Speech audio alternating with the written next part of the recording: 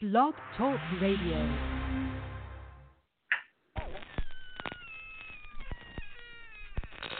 Ladies and gentlemen, boys and ghouls, step right up. Behind this curtain lies a ghastly concoction of delight, horror, fantasy, and terror. Your every wish is our command. Your every whimsical desire brought to life. But I'm warning you, there's always a price. Welcome to the greatest show on earth!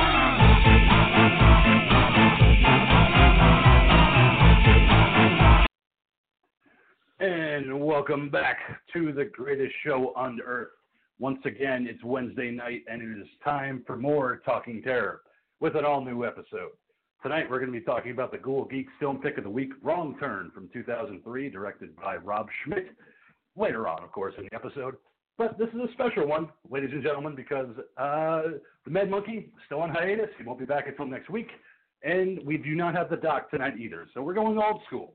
Going a little Talking Terror Presents style, the way that it originally was when we first started this podcast. So without further ado, I am joined by the bold and the beautiful, the Ghoul of Geek Keith.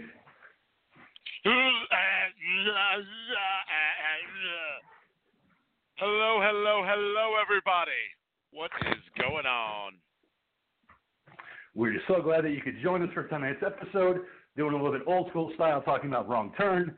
We got some horror bits to talk about, but first and foremost, Ghoul, thank you so much for that episode on Saturday, the Rambo retrospective, Rocky Part 2. No, Sylvester Stallone Part 2, I should say. Great episode. I thought you and Doc really kind of nailed it. Oh, thank you. Yeah, indeed, man. Anybody listening, if you want to hear our thoughts on the latest Rambo movie as well as the whole series of Rambo-related films, me and the Doc indeed did go and pull that episode out on Saturday night. And it is available for your listening oral pleasures, AURAL pleasures. That would be. Yes. No other oral pleasings were going on. But yes, we threw our opinions out on all 5 of the films. Both of us had the ability to go see the latest Rambo film, and yeah. So I'd give you tinklings and teasings about it, but you know what, man. Just go download the show and listen and find out for yourselves what we thought. Find out what they thought about Last Blood, the newest release. But I wanted to intro that, not just because it was a great episode with you and the Doc, but also David Morrell had some things to say about Rambo, The Last Blood, and, kind of harsh, if you ask me. I mean, I'm not a Rambo fan by any means. I know he created the character, he wrote the books, but he said that it made Waterworld look like a masterpiece. And I don't think I agree with that. You guys saw the movie. What do you think about David Morrell and his opinion? I mean, listen, he's the guy that created the character, and as we discussed on the show, pretty much the whole first hour was us discussing the book and the first movie. As per surprise, we actually got to talking about things, and we found that we ran out of time real quick, man. 2 hours sometimes is just not enough. And, yeah, I mean, listen, he created the characters. His original vision for the character, what the character represented, what that original story was very different from what got put on screen in 1982. It was written at a different time. It was written from a different point of view.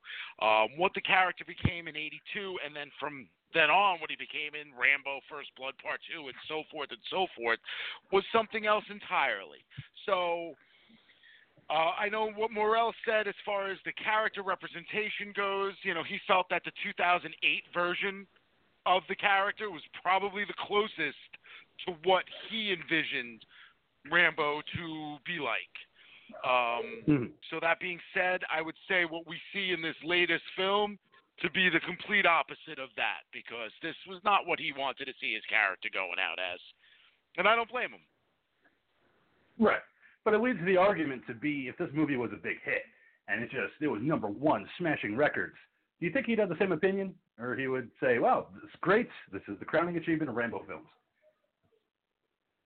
No, I think that, again, I don't think his opinion, because his opinion was before any box office, anything like that. I feel like the the character's departure is what he is commenting on there. That being said, again, obviously, look, the character was something that it wasn't. The character was something he didn't create in its other movies. So what happened here is just something else. That's all. The closest thing I could say about it, without really giving my opinion on the film, is if you want to know what Rambo: The Last Blood is about, just go watch the movie Taken, and you'll get everything you need to know. Okay, good comparison. And if you want to hear your thoughts on that, as always, check out that episode from this previous Saturday, where they go a little bit more in depth with the film. But I wanted to get your thoughts on that, just because I thought it was an interesting thing. The actual creator, Rambo, saying all these kind of harsh things, and but like you said, he created the character, so he's allowed, that kind of ability, I guess, to critique it in his own way. Yeah, I mean, look, it's his character, it's his saying, unless he's somehow going to get the rights back from the company that owns it for the filmmaking purposes, there's nothing he's going to be able to do about it otherwise. So. Yeah, but it was interesting to see what he thought. But one thing I wanted to talk about kicking off this episode is that this past Saturday, aside from the Rambo episode that you guys recorded, we also lost an icon in the horror community, and that is Mr. Sid Haig himself, passed away at 80 following a stint in the hospital. We had been reporting on this, and we had thought that he was going to be okay and recover, but he didn't, and he passed away due to a lung infection. So rest in peace, Sid, but to me, Sid Haig was one of the best. I mean, you met him at a convention. He was full of life, funny as shit, always had stories about all the films that he did. I was so glad that I got his autograph and got to meet him back in 2006 following the release of Devil's Rejects. But I wanted to get what do you think about Sid? His movies, the characters he played, like Captain Spaulding. Listen, man, you know what? I'll be perfectly honest. I know everybody, it's funny. Being in the horror community the way we have been, and all the people we've met over the years through the horror cons and through mutual friends and this one and this one and that one and that one, everybody seems to have met Sid Haig, except for me and the Ghoul Girl.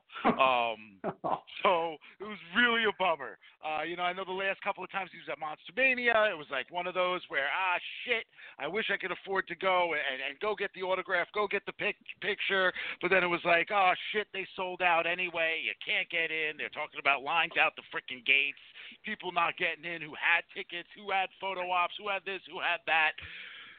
Regardless, I'll be perfectly honest. I did not know who Sid Haig was prior to House of a Thousand Corpses and all of that. If I'd seen him in other films, I was not aware that I was seeing him in other films. I saw some of his older pictures, and I was like, holy shit, I had no idea that that's what that guy would have looked like when he was younger. For me, Sid Haig is Captain Spaulding. That is how I will forever see him. I can go back. I'll go watch his other performances and whatnot, but for me, that's the iconic character. That is the character that I know. I remember having the House of a Thousand Corpses DVD, and like one night, I guess I just fell asleep.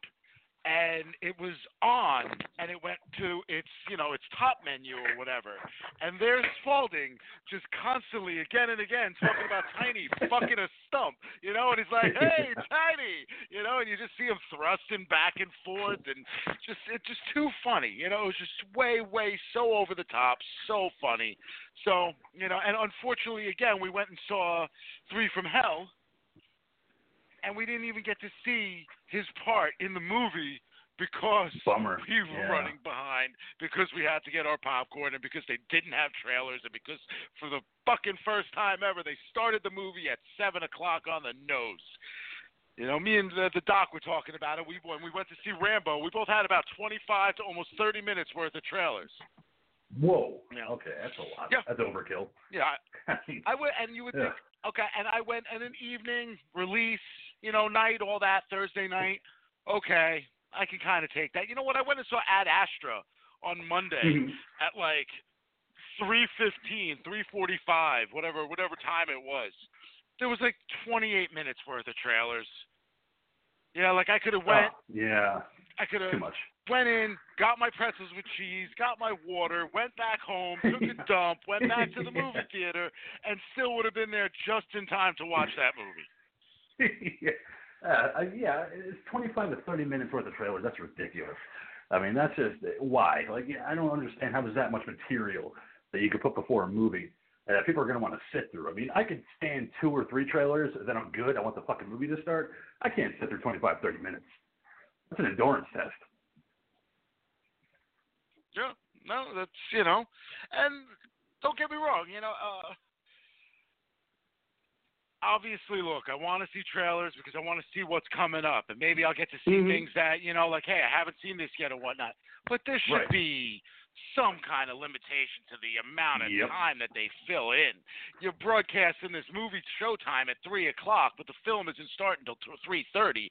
At the very least, give a window of saying, like, hey, movie, whatever, start time 3, actual film time 3:25, just so people aren't feeling like they're rushed. And, like, I don't know, like, I know that there's times for me in particular, I hate missing any part of a movie. Like, if I'm in a film, I don't even like to go to the bathroom, okay? Like, I'll hold it, like, painfully if it comes to it, rather than actually missing a minute or two where, at the end of the film, I'm on that mad dash, trying to look real cool and all slick, just walking just about as fast as I can without looking like I'm walking in a nervous fashion because I'm about to piss my pants. And then I'll get in that damn bathroom, and half the time I won't even go to the stand-up urinal. I'll go straight to the freaking main bathroom, like, toilet thing, just because I know that if I go to the urinal, the splashback is going to be ridiculous.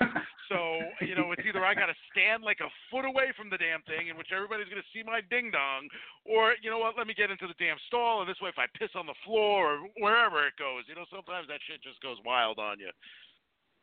Well, I've had that happen, trust me. I know exactly where you're at. But, no, I when you said about Sid, how you only really know him as Captain Spaulding, that's fine. Like, it's not one of those actors where I'm like, you don't know he was in this fucking movie? Like, you only know him from this? Like, how? It's easy to miss Sid because he was a character actor. He played characters. And, he was in a lot of Jack Hill movies back in the 70s, starting with Spider Baby in 67 with Lon Chaney Jr., then he went on to be in Coffee with Pam Grier, Foxy Brown. He was usually playing the gangster type. He was always playing some kind of a hitman or a gangster. I loved him in Coffee because he played this gangster named Omar. And in the movie, one of the guys that is working with Omar tries to betray him. So he takes him out to this park, and he puts a noose around his neck. And he goes, we're going to go take a ride now. And then he proceeds to drag him behind a Cadillac for miles, laughing hysterically the entire time while the chauffeur of the Cadillac looks on in terror. Like, it's like your taste of Sid being a horrifying character. And then they show the body all just messed up and bloodied, and he's like, see, this could happen to you, my friend. You want to work for me. You want to work for me, and you want to be loyal to me. I was like, that's Sid just having a great time with that character. But, yeah, I think his most iconic is Captain Spaulding by far. I think Rob Zombie really revitalized his career at a time when he didn't even think he needed a revitalization. And to create such an iconic character with Spaulding is amazing. That's what it is. I mean, he turned him into an iconic character. Spaulding's up there with the Freddy Kruegers of the world. Like, if not, obviously, if not A-list, he's on that next tier down. So. Oh yeah, but it's like you watch House of Thousand Corpses, you watch Devil's Rejects, and there's so many quotable lines from him. What's the matter, kid? Don't you like clowns? Aren't we fucking funny? I'm in the mood for some Tutti fucking fruity.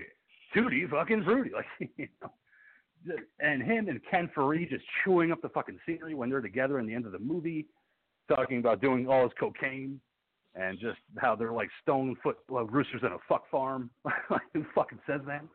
It's just such a great line from Sid. But it's sad because everybody thought that he was going to make it.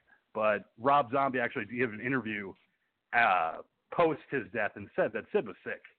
He just wasn't telling anybody about it. He was really sick. And he said that 3 from Hell is going to be his last one.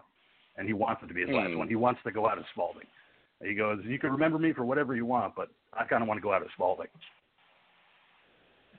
Well, listen, I'm sure in the end he wants to go out as Sid. The reality is he doesn't want to go out at all. But, it happens. It happens to all of us.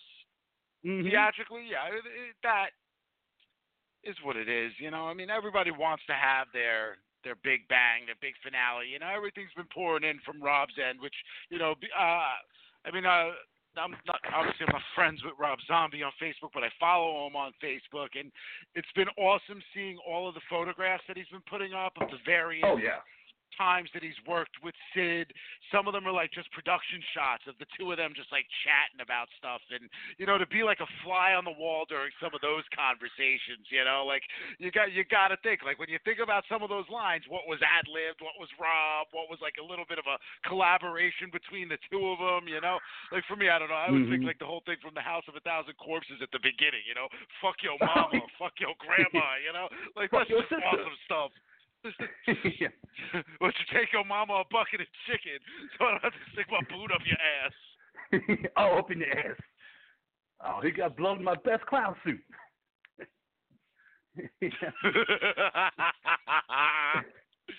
I'll tell you, man, there's that one photograph that I love that everybody's been circulating around. And I guess somebody like just, and it's one of those where, it just goes to show you, sometimes somebody just takes a picture of something. Yeah. And at the time you think, oh, that's a shitty picture.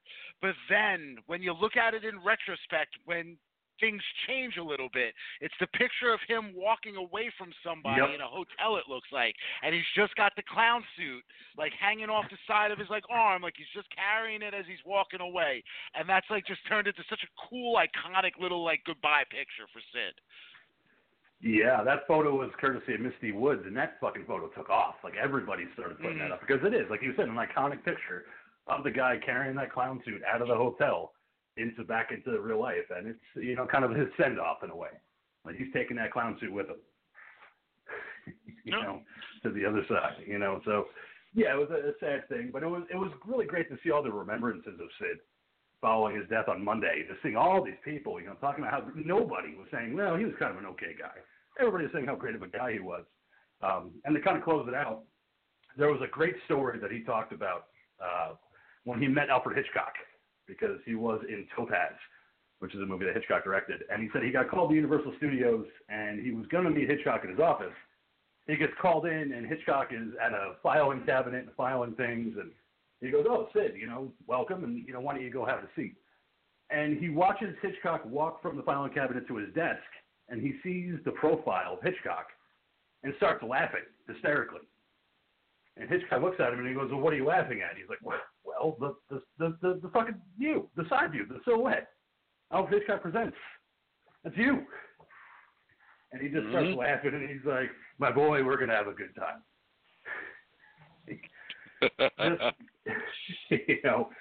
But to see, to meet Hitchcock, of all people, and be able to see that silhouette and just kind of laugh at it, thinking about the silhouette from Alfred Hitchcock Presents, and to still get the job.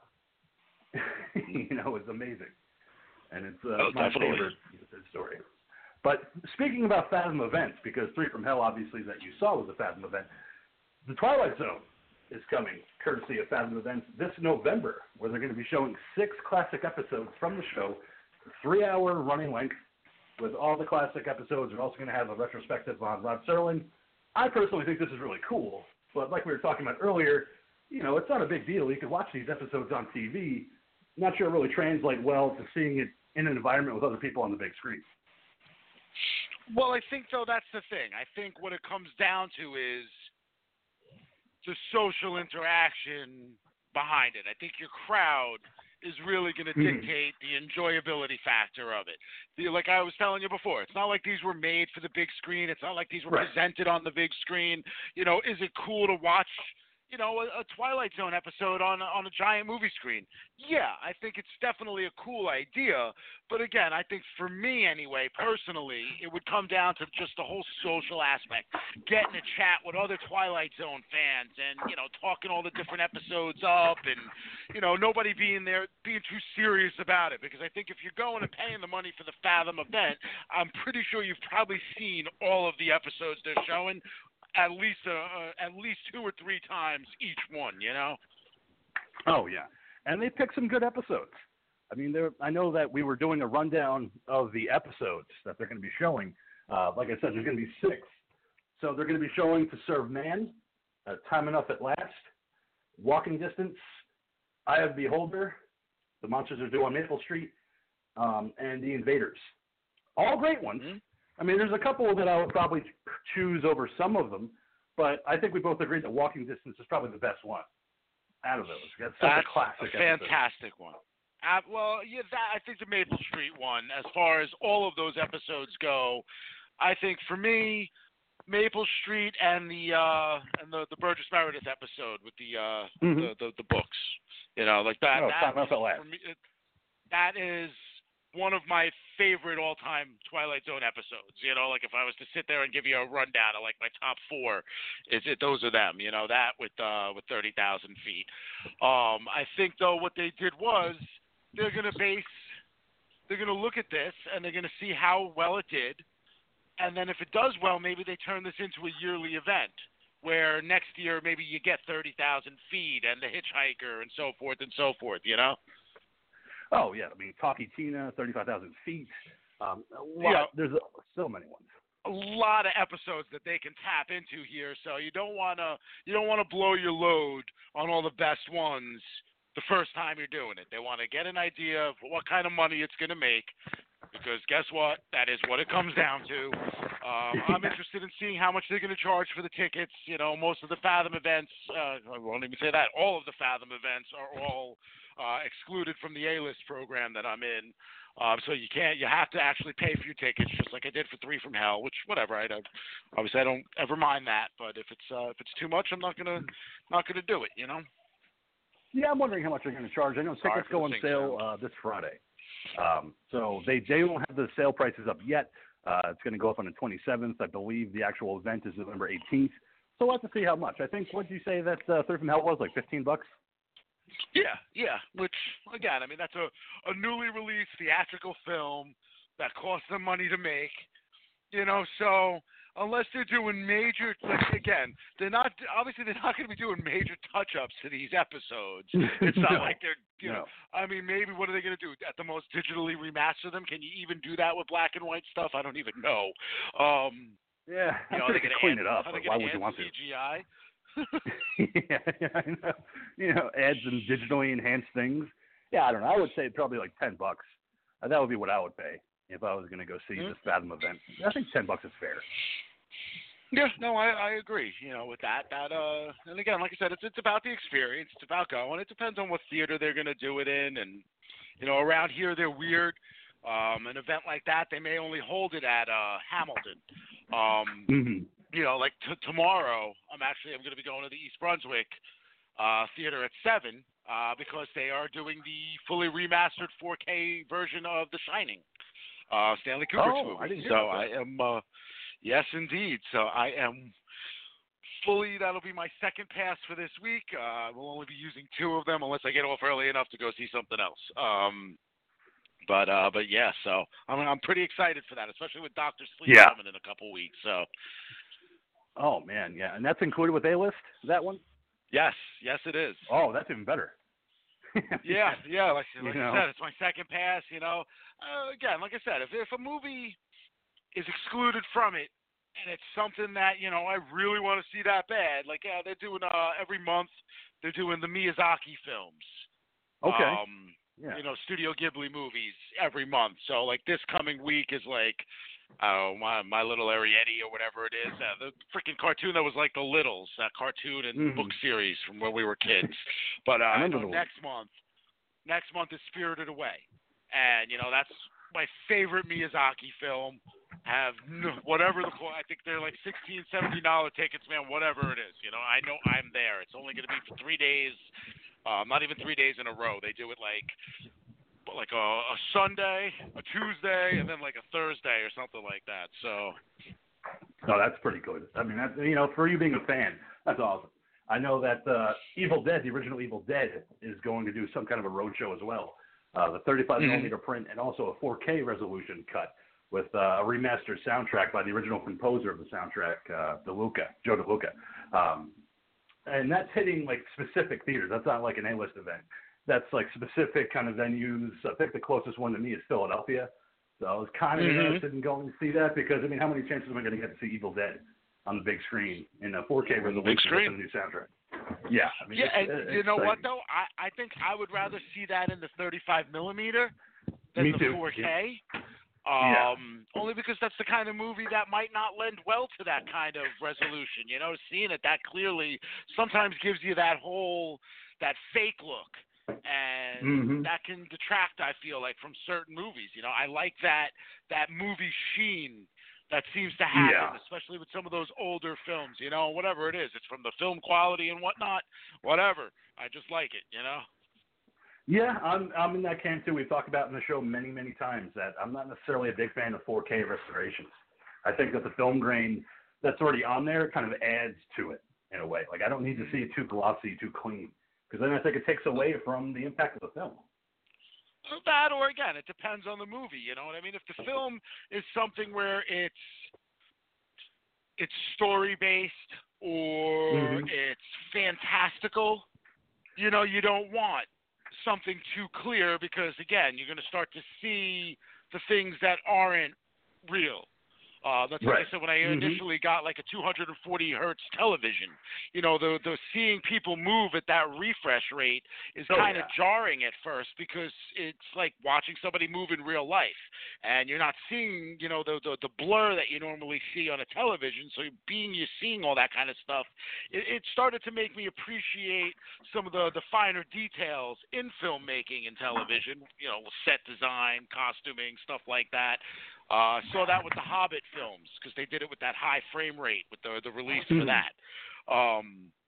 But, you know, at the same time, too, it's hard to really focus on. I think, you know, movies that are, like I'm looking forward to seeing The Shining because, again, that's like that 2001, films like that where it's all about the visual aesthetic of it. It's all about, like, getting to see everything as clear as possible because it's going to just get weird, you know? So I'm ready to get weird tomorrow night, man. Yo, I can't wait to hear about it, you know, when you tell me about what it was like. Because the 4K restoration of that movie, I'm kind of okay with. Because like you said, Kubrick was such a visual director that there's things that you don't want to miss. Like, you want to see what you didn't see with the original cut. And hopefully this 4K one will make it even more visual. Oh, the giant screen, too, seeing Jack's glorious head. And, you know, they were doing it at the theater in Hamilton. You know, a lot of seats were taken. There were still plenty of seats, like, you know, that were within my range, but it's that 38 to 40-minute ride. I saw they were doing it right here at East Brunswick. I don't know. The theater might be – it's one of the smaller theaters. It might have like 20, 25 seats tops, so it's going to be like getting to view it in my own little personal movie theater. And, you know, I know there's going to be a bunch of other people in there as well, so I am, you know, if any of them are listening, I'm looking forward to joining you all tomorrow on this little trip. Man, and plus, like, just thinking about it, seeing on a big screen, seeing the depth of the overlook in those hallways, I'm really looking forward to hearing your thoughts on what it's like to see it on a big screen. And just seeing that depth and seeing how empty and how huge the overlook really is. Well, we will find out, man. I think the only way you get closer is to actually go there. Yeah, but you can, because it is there. But switching gears, because of, you know, the 80s was The Shining, but moving to another year, specifically 1984. Last week on FX, AHS 1984 premiered. I know, Ghoul, you had a chance to watch it, as did I. What did you think about the premiere episode? I enjoyed it. You know, it definitely is. I mean, listen, they're not going for 80s realism here. You know, they're not going for the whole, like, let's say, like, you know, even to use Stranger Things as an example is kind of blurring it a little bit because I feel like they're not even fully going for full 80s realism either. More of like a blend or a blur similar to the Goldbergs where it's like a mashup of everything about it. This is the 80s hypercolor edition. Everything is like tuned up to like a level 12, like, you know, like this is so 80s, it is 80s, you know, not just 80s, but 80s. And I like it. I found it fun. I found it funny. I miss, you know, and obviously, listen, we're one episode in, second episode airs tonight. I'm looking forward to watching it. The intro is great. The episode was fun. I just know how hard I'm going to miss Evan Peters, man. You know, and like that thing, he's always been my favorite one in all of these seasons. Like, I'm watching, like today, I didn't get to finish it. I've never seen the damn movie before. I finally put it on Netflix. That movie Never Back Down. I had no idea Evan Peters was in this movie. And all of a sudden, there's Evan Peters on the screen, and it just, like, my face lit up. I was like, holy shit, there's young Evan Peters. This movie just got that much better. Yeah, it's going to be weird seeing him and Sarah Paulson. I mean, I'm not a huge Sarah Paulson fan, but she's such a regular on that series where you just expect her to pop up. And the fact that she said that she's not going to be a part of it, just like Evan Peters said, just like Jessica Lange has said, the another characters that you're going to miss. Not at all. Like, that's what I'm saying. It's not a huge loss, but it's one of those things where it's like, they're regular. No. So I said another huge loss. I think Jessica Lange is a huge loss, actually. Yeah. You know, Jessica Lange has that old-style Hollywood starlet characteristic about her. You know what I mean? She lends a level of sophistication to every character that she does on that show that nobody can ever match. They're not going to be able to, unless they bring another actress in who I couldn't even think of off the top of my head who could possibly do that right now. Maybe an Angelica Houston. You know what I mean? You'd need to bring in somebody of like that kind of caliber to match that kind of characterization because of how she performs, the way she performs, the elegance about her, even though she's a much older actress. You know, there's just a flow, the way her wordings come out, everything. You know, you don't get that, you know, and losing her is to me, it's a big deal, man. It's a bummer. Now, I don't know where you'd fit her into an 80s base slasher season, but I'm sure they could have thought of something. Yeah, to me, I thought that Leslie Grossman, who plays the former camper that buys the camp, I thought that would have been cool for Jessica Lange to play. That, not necessarily that character, but no, I'm not talking about the character. I'm talking about her buying the camp, like a Mrs. Voorhees type. You know, she's buying the camp. Yeah. That's the way to go, would be a Mrs. Voorhees type, but you know, I'm not expecting them to play to that trope because I always expect more out of AHS, and they've always brought that. It's always been, you know, if it's not that they've done more to subvert your expectations, it's that they took your expectation, shook it up really, really hard in a glass, and then kind of delivered it as you expected, but with just a little bit more flavoring than you really thought was going to be there. Oh, I completely agree. And to kind of resound what you had said about the the hyperism of the 80s, it's there with American Horror Story 1984. That intro, it's like they should give you a baggie of cocaine and leg warmers. Like, that's how fucking 80s that intro is. To it, the synth and all the images, and it's like you are transported back to 1984. And I like John Carroll Lynch returning as Mr. Jingles. Such an imposing figure, you know, as the possible killer. He's obviously the killer in 1970. Is he the killer now? Maybe, maybe not. I do have my theories that Leslie Grossman might be set up to be the killer, but we will see. I think it's possible, but I think that Jingles is going to be a red herring.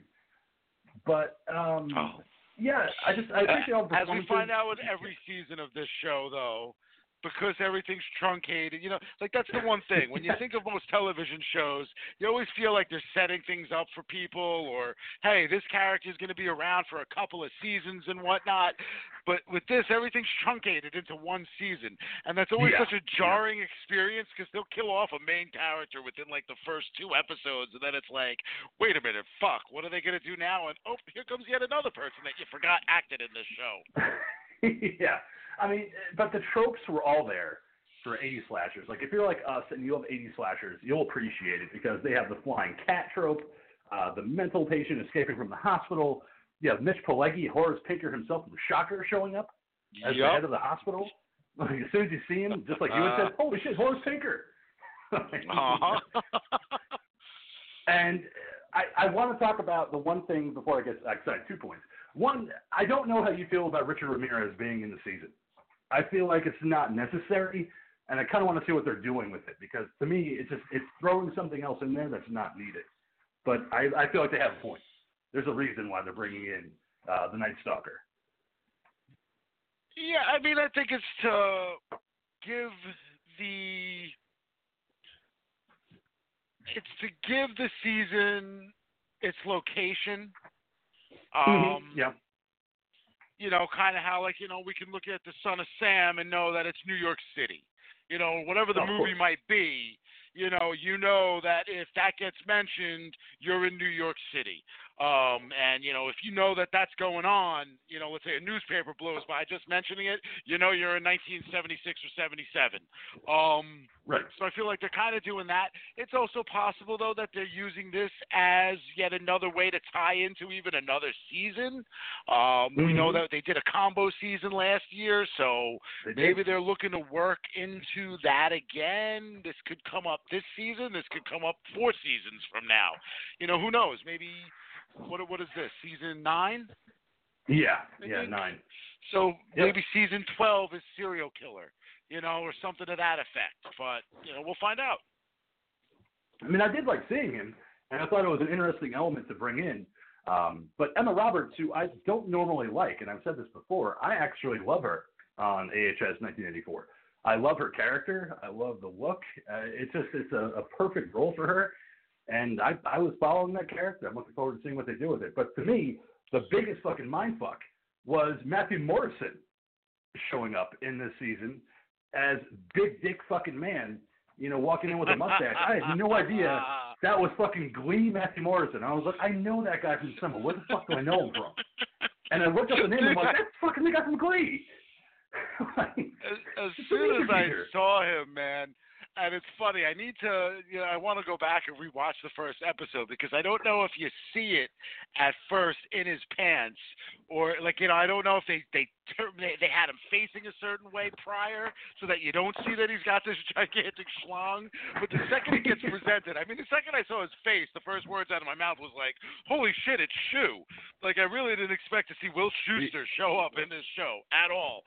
But then to find out that he's got like your typical 1980s. Mustache with the porn star dick, like here's Johnny Watt himself. It was like, wham, there's Schuester. It was so fucking jarring to see him in that because I was like, I know him from somewhere. He was on the show, and I looked it up. I was like, oh, he was from Glee. But I love his character with the gigantic dick and just walking around. He knows that he's got this thing in his pants, like the elephant trunk, like the one girl calls it, I think, at one point. I was like, it's just massive. And she just goes right away, you know, with the one girl to go swimming. And I was like, yeah, it's so 80s. Like, this is what happens in a slasher film. Like, they meet, and immediately they're going to the fuck.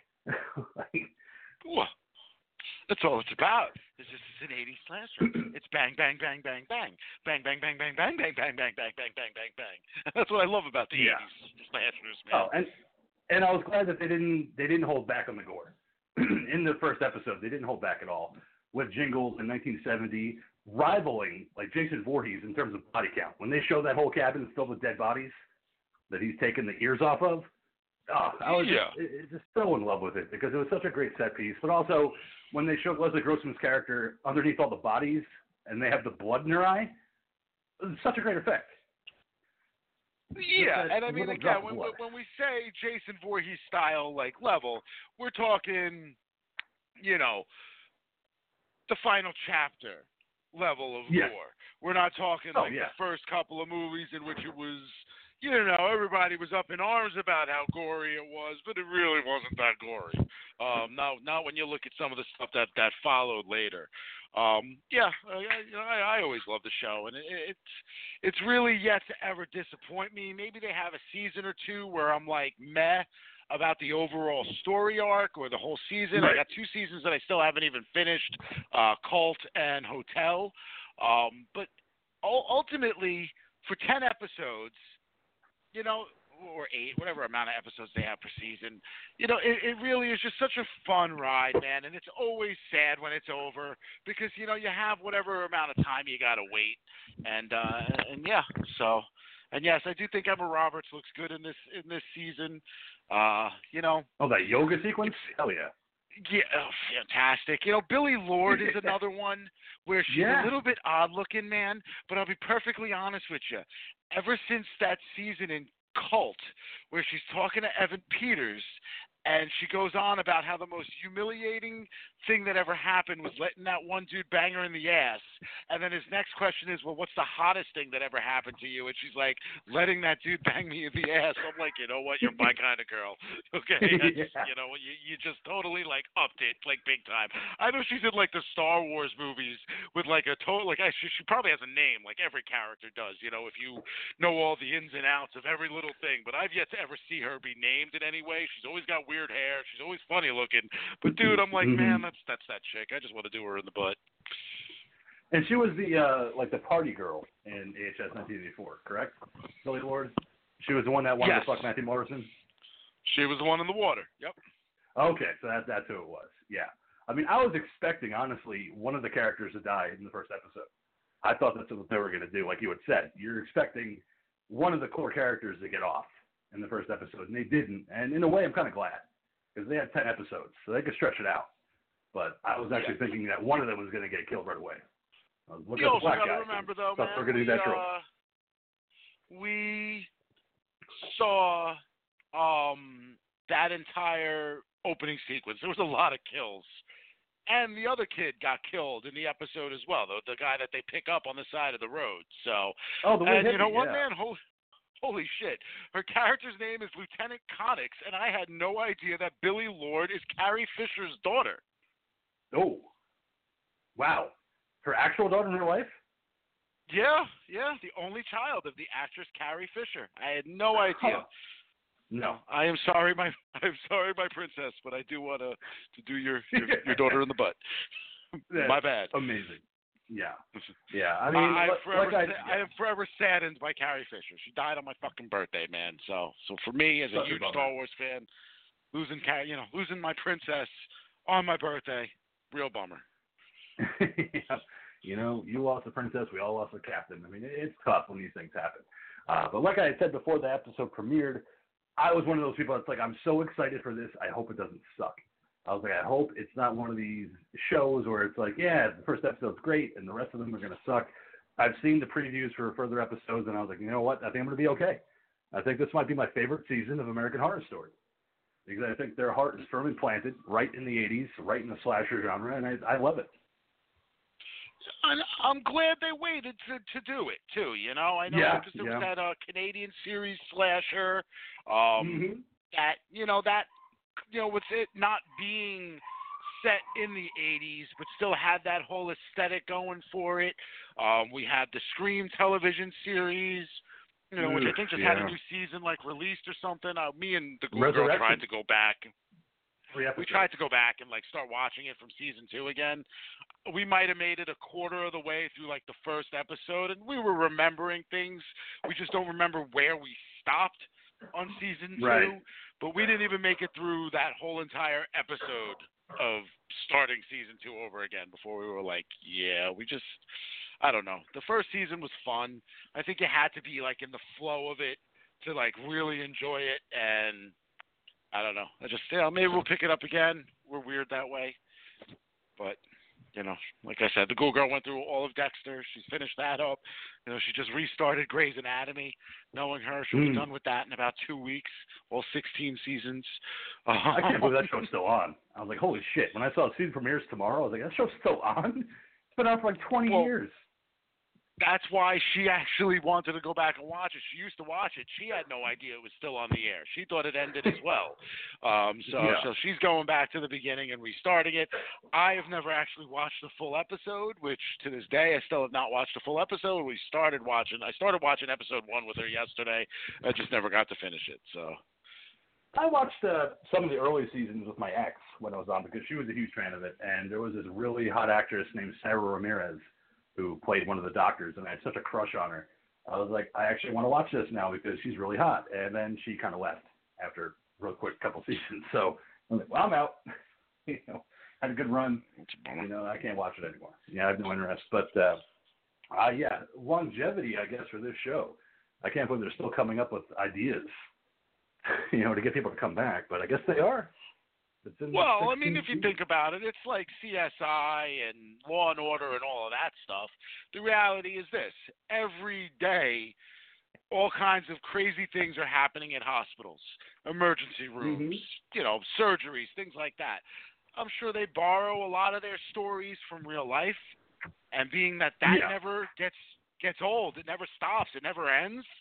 You could probably just like a South Park episode, you could just keep going with whatever's topical at any given moment, and just go that route with it. And, since we talked about AHS 1984, there was another movie that's going to have its premiere at the Woodstock Film Festival next month. I watched the trailer, and I kind of sat on it, and I said, you know what? I want to share this with the Ghoul because it looks... dude. I did. I sat on it hard, and it felt good. But I sat back, and I watched it, and I thought, this is something I want to kind of discuss, because the movie is called 18 to Party. And it follows a group of 8th graders that can't get into a club, so they go to the back of the club and kind of hang out. And discussions involve absentee parents. Yeah, to masturbate, jerk off. UFOs and teen suicides. I mean, they're labeling it as a horror film, but that led to us having the discussion of elevated horror, because it doesn't feel like a horror film. It doesn't play out that way. I didn't see anything in the trailer that would lead me to believe that it's a horror film. But except for the fact that they're mentioning UFOs and teen suicide. It felt to me like a redo of Suburbia from the 90s, except with 8th graders. So, I mean, again, it's listed as a horror film? I watched the trailer when you told me to check it out, whatever the link was that you sent. Definitely didn't feel or sound like a horror movie in any way. No, but Dread Central, that I get some of my news bits from, was reporting on it and saying that it's a horror film.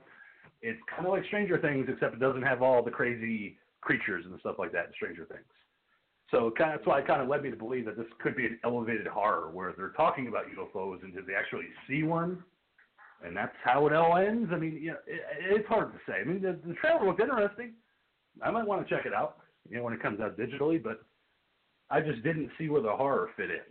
It just seemed more of like a teen angst type movie. Let's see, for me personally, I hope, I'm sure being that it's based in the 80s, it's going to be borrowing off of the Penelope Spheris 1980s Suburbia movie. I'm hoping for it to give me a little bit more of the 1990s Suburbia film, because I just, that was one of those weird ones that I ended up renting and really wanted to right? And I'm like, oh my God, I can't wait to see this damn fucking movie already. I remember seeing the trailers for it, missed it in theaters. I think whatever theatrical run it had was real limited, real quick, in and out. But I remember seeing it at Video Home Center and being like, bam, I can't wait to rent this. I'm going to watch this. I'm going to love this movie. And then I watched it, and I was like, this kind of stunk. It wasn't what I expected. But this was one of those movies, like certain films that I end up finding, that got better with each subsequent viewing.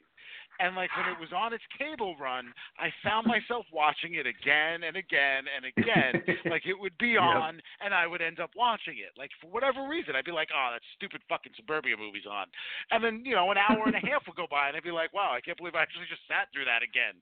So that's what I'm looking for, I don't know. At that time, I figured Giovanni Ribisi was going to end up being a big actor, and I guess he just kind of vanished. Yeah, I don't know where he is right now, but I cannot believe that you have the kind of same opinion about that movie as I did, because I saw it for the first time at VHS and I thought, it's a movie. I don't understand it really. I mean, it's okay. And then over time on cable, I'll find it on and I'll put it on, and then all of a sudden the movie's over. I'm like, I just sat through Suburbia again. Again. I know. What? I don't. It's not that I don't like it. It's not that I like it. It's on and I watch it. I want to like it, but it's you got Nicky Katt in there from Dazed and Confused, Giovanni Ribisi, Parker Posey is in the movie as well. Yeah. So, it's not a bad movie, but it's just one of those movies where you just put it on and watch it and you don't know why. You get through it. You know what it is? Again, I think that part of the reason why, we can deep dive a little bit here because, again, obviously we're going to be talking about wrong turn. So Wrong there's really turn. not much depth that we're going to get involved with that. But to deep dive into suburbia a little bit, I think part of the reason why I didn't like it as much the first time watching it was in order to enjoy it, you really had to accept how mundane your reality was. Because it fucking wasn't that far from what we actually were doing every single fucking weekend night at Soda King or at the library or, you know, wherever it was that we were just planting the fucking Roy Rogers, you know, before it became Wendy's, and then when it was Wendy's for a short period after. Like, those were all the places that we would meet up, the Wawa on 9, like, we would meet. Yeah. That's where we would score a little bit of whatever, find out whatever might be going on that night, and then deciding if we were going to go there, go do something else, or just do nothing. And there were so many times where just doing nothing was exactly what got chosen. And I just remember there were those conversations that you would have, that the kind of teenage conversations that, you know, you feel like were the most important things that could ever go down about, you know, what you were going to do with your life and how you were going to move on and how you were so tired of, you know, living this mundane existence in this world, and we're so important and we rule everything, but we got to get home before our moms kick our ass, you know, that type of deal. Yeah. You know, I think that you might be right about that. I think it was a little bit too realistic. You know, because we grew up in the same town, which is not that far of a throw from the movie town. Takes place, and like you said, hanging out at all these places. I used to hang out at All American Deli all the time, right behind there, smoking cigarettes. You know, I live down the block from it. You know. Yeah, you know, like you said, just hanging out at different places. You know, scoring a little bit of weed, maybe you get a couple beers and hang out with your friends, and that's just all life was. And you have these big fucking dreams. I'm gonna get out of this fucking place one day. I remember hanging out front of the Buy Right Liquors, whatever it was, on Route 9 over there by Bagel World, waiting to finally find some dude, and this has got to be like 1993. 93, 94, somewhere in there. Zima had just like come out and was like hugely popular at the time. Oh, it was. And we finally got some dude to like go in and buy us like a 6-pack of it.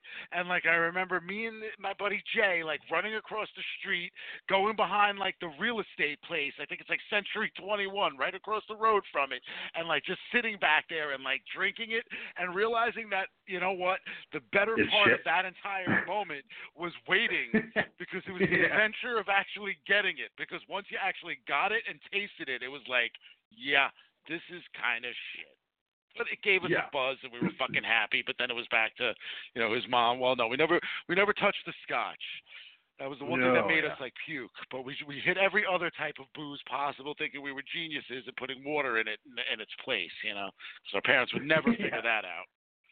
No, typical teenage logic. You know, they'll never find out. We'll just even it out.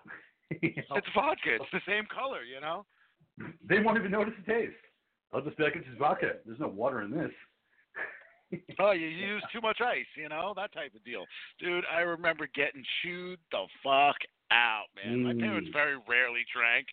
So being that we hit the bottles there as often as we did, because they so rarely drank, like by the time when they finally did actually like need it, to find out like the whole entire gigantic bottle of Absolute was pretty much replaced with water was like, like I heard the door open. I heard the feet coming down the steps to my room in the basement. It was one of those, I was not going to get to the door in time to lock it. All I could do was just sit there, bite the bullet, take the thrashing I was going to get for it, and that was that. Yeah, you took too much. That's the thing. You got to have an equal. You know, you got to get halfway down. That's when you stop. You know, I got to move on to something else. They're gonna notice. Listen, like I said, they don't drink that often. So it was like, you know what? I figured eventually we'd be able to score a bottle, and I'd be able to just replace the whole bottle before they would ever drink, you know. But then they had like friends over or some kind of party going on, and it was like, okay, well, they're planning the party. I could probably get away with it because they're going to be buying new booze, and you know. But no, like that was the one thing that they felt like they were stocked enough of, and because they had like one of those really big wide diameter fucking Absolute bottles, and yep. Yeah. Keith's ass was kicked, that's for sure. And like I said, suburbia, I related to it just like you did because we both grew up in a small town and you kind of want to get out of that place and you think bigger and better things while you're hanging out with your friends and just, bullshitting. But it's one of those things where I saw that at the same time I saw Clerks, and I related to Clerks as well, though, in a way. Even though it's a funny movie, it's Kevin Smith, his first film, at the same time, it's true to life in a lot of ways. Yes, going but through the doldrums. Clerks treated the mundaneness of not being a teenager realistically. It took the mundane of being an adult and working a job and then twisted it with conversation that was way above the regular conversations you had, even though it wasn't, like, I don't know, like they made it seem to be like conversations that were much more intelligent than standard daily conversations. And maybe they were not the kind that you had every day, but they were the ones that you had, at least if you were like us, where you had them regularly, I don't know. Like, that's how I felt. Like, that's why I related to Clerks and his other movies as much as I did. But I don't feel like it showed the small insignificantness of us as teenagers the same way Suburbia did. So, like I said, I think that's why I rebelled against it the way I did, because it was just like, fuck you. I'm cooler than that. My friends are cooler than that. We're all better than that, dude. That's not what it's really like. No, screw you guys, man. But the reality was, that's what we were like. Yeah, and that's probably the best, like you said, the best way to refer to Suburbia, especially if you grew up in a small town. Of that, where it's like you don't want to believe it's true, but it is. You're at the same place that you were last Friday. You're at the same Quick Check. You're at the same, liquor store, hanging out behind there, thinking that you're fucking cool as shit, and you're really not. You're just a fucking teenager who thinks you're rad as shit.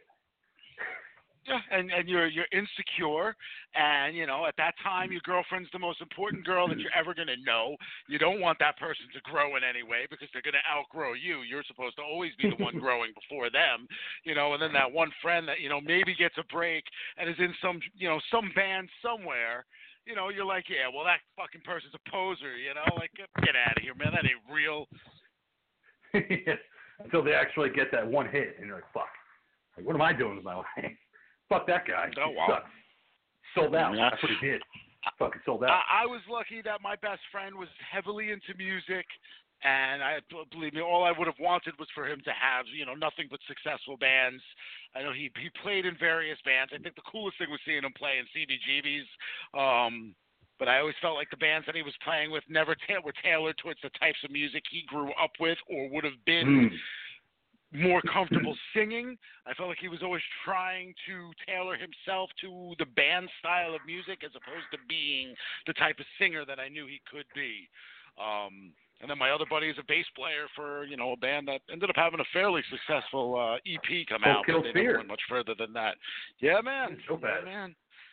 Yes, it was a good fucking song, dude. It was a killer sound. It was a killer song, man. I still listen to it every now and again. Yeah, it's good. He is a fucking talent, Joe Basio. He sent me some of his stuff that he does on bass, and I was like, you are a talent. I'm glad that you never let it go. That you kept up with it. Yeah, well, I'm just glad Joe doesn't do destructive things. Like he's always found. Exactly. He's always been. Like if he was born in today's society, he would have definitely been classified as ADHD and every other damn thing under the spectrum. But thankfully, over the years, he's just found, the bass. He's found, his jujitsu that he does. He's got his family, and I'm not a religious person, but he's deeply rooted in his religion, and there's no knock against that. I mean, he's found everything that he needed to make himself. A stable, steady person, man, and that's awesome about Joe. Yeah, he's a hell of a guy, and like I said. Me and him had some videos back in the day, dude, when Wayne's World had come out, me and him using his parents' camcorder. Like you're talking, we had the wigs, we had, all this fucking just silly stuff that I would hate to see, but at the same time would love to see. Unfortunately, they're all gone. They're all gone. They've been recorded over and they're just destroyed. It'd be so fucking rad to see those. I would definitely want to see what you guys came up with. But before we take a wrong Terrible, turn I'm into the sure. podcast and talk about the movie for tonight, what else do you want to talk about? Otherwise, we have to get into the movie. Oh, you were the one that had 10 topics, man. I did. I had so many, but like I said, we're reaching that hour mark, so I don't really have anything big left to talk about, really. That's why I said if you have anything you wanted to talk about, bring it up. Otherwise, we're going to take a wrong turn into the podcast. Let's do it. All right. So, Ghoul, this is your pick for tonight. Wrong Turn from 2003, directed by Rob Schmidt. Let's get into it. Give us a breakdown.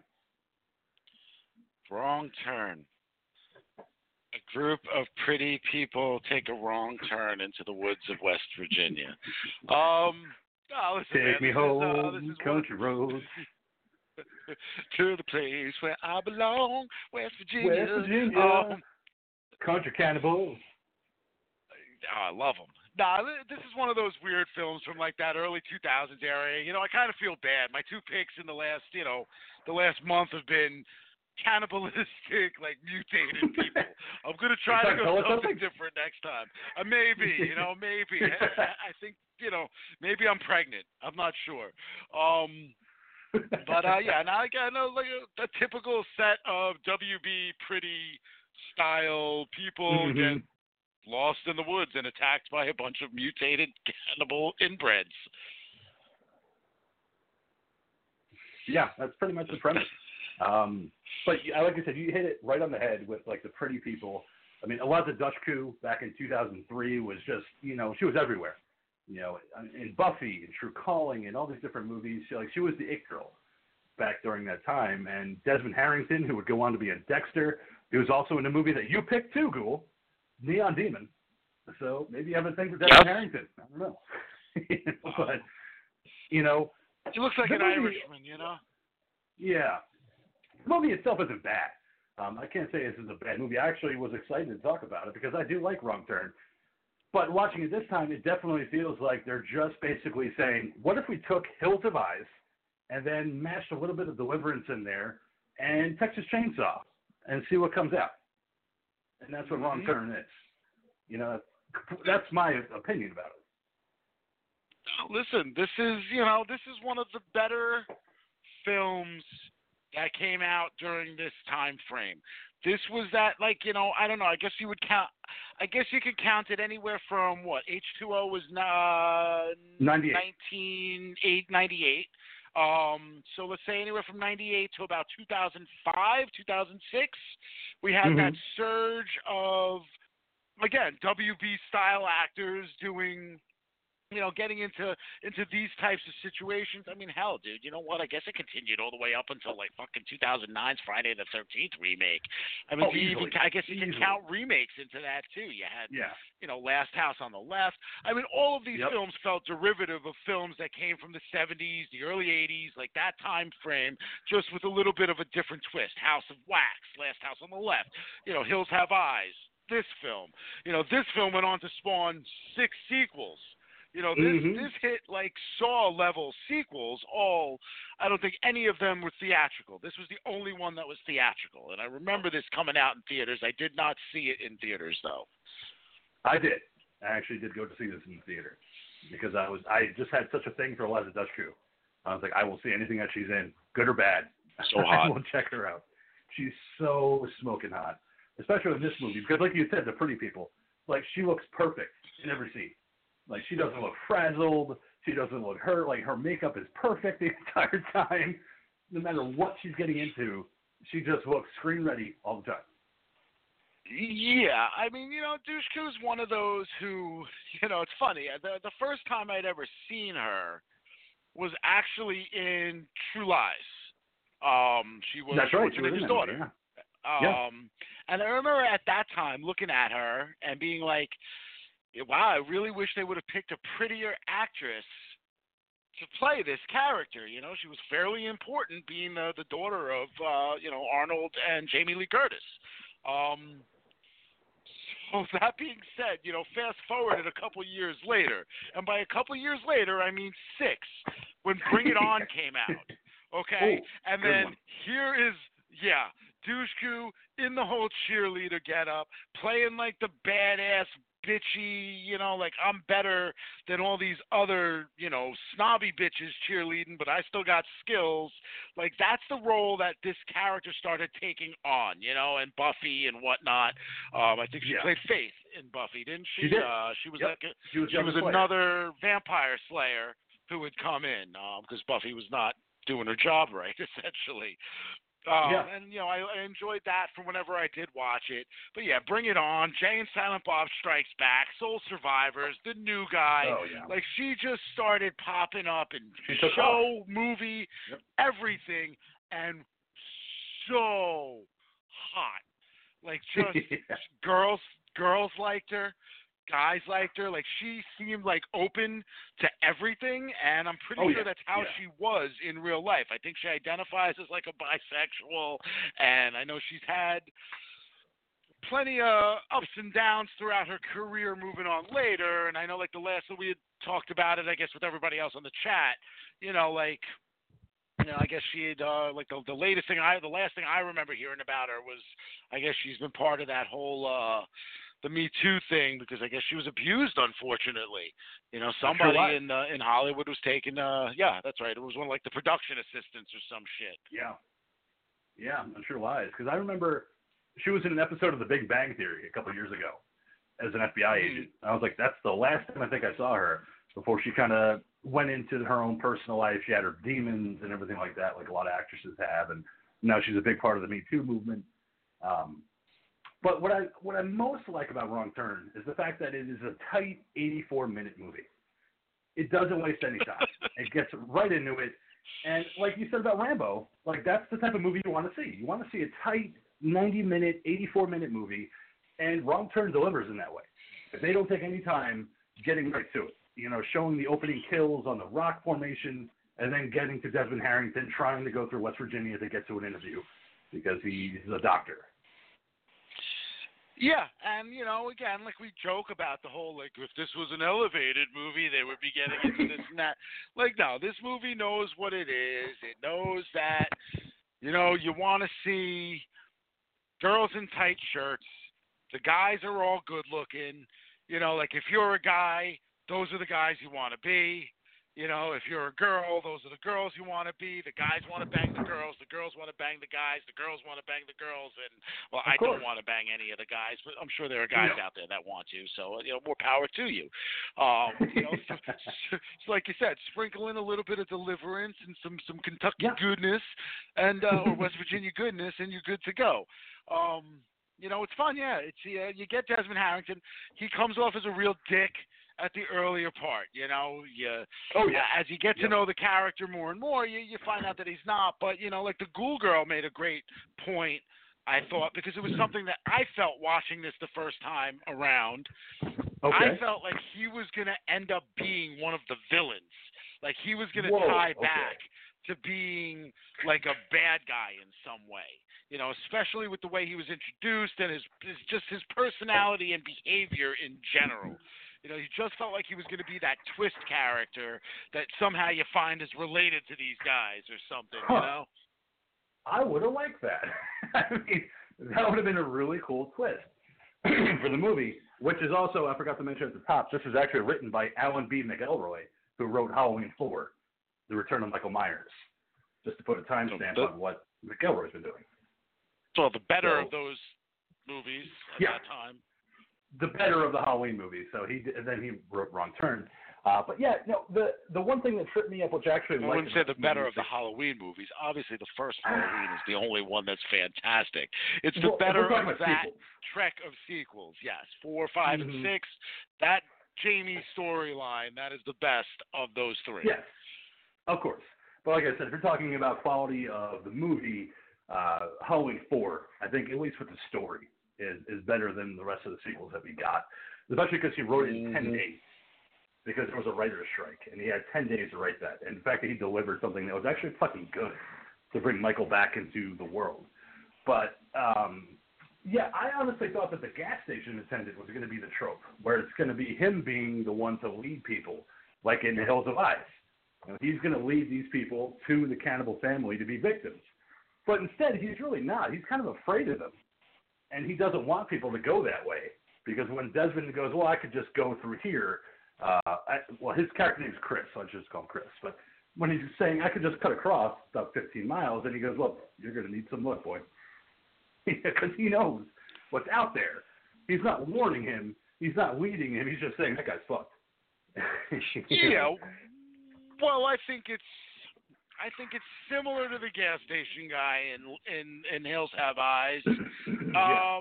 I think, obviously you get the little give and take where, he asks him, are you making fun of me, essentially, Right. and, no.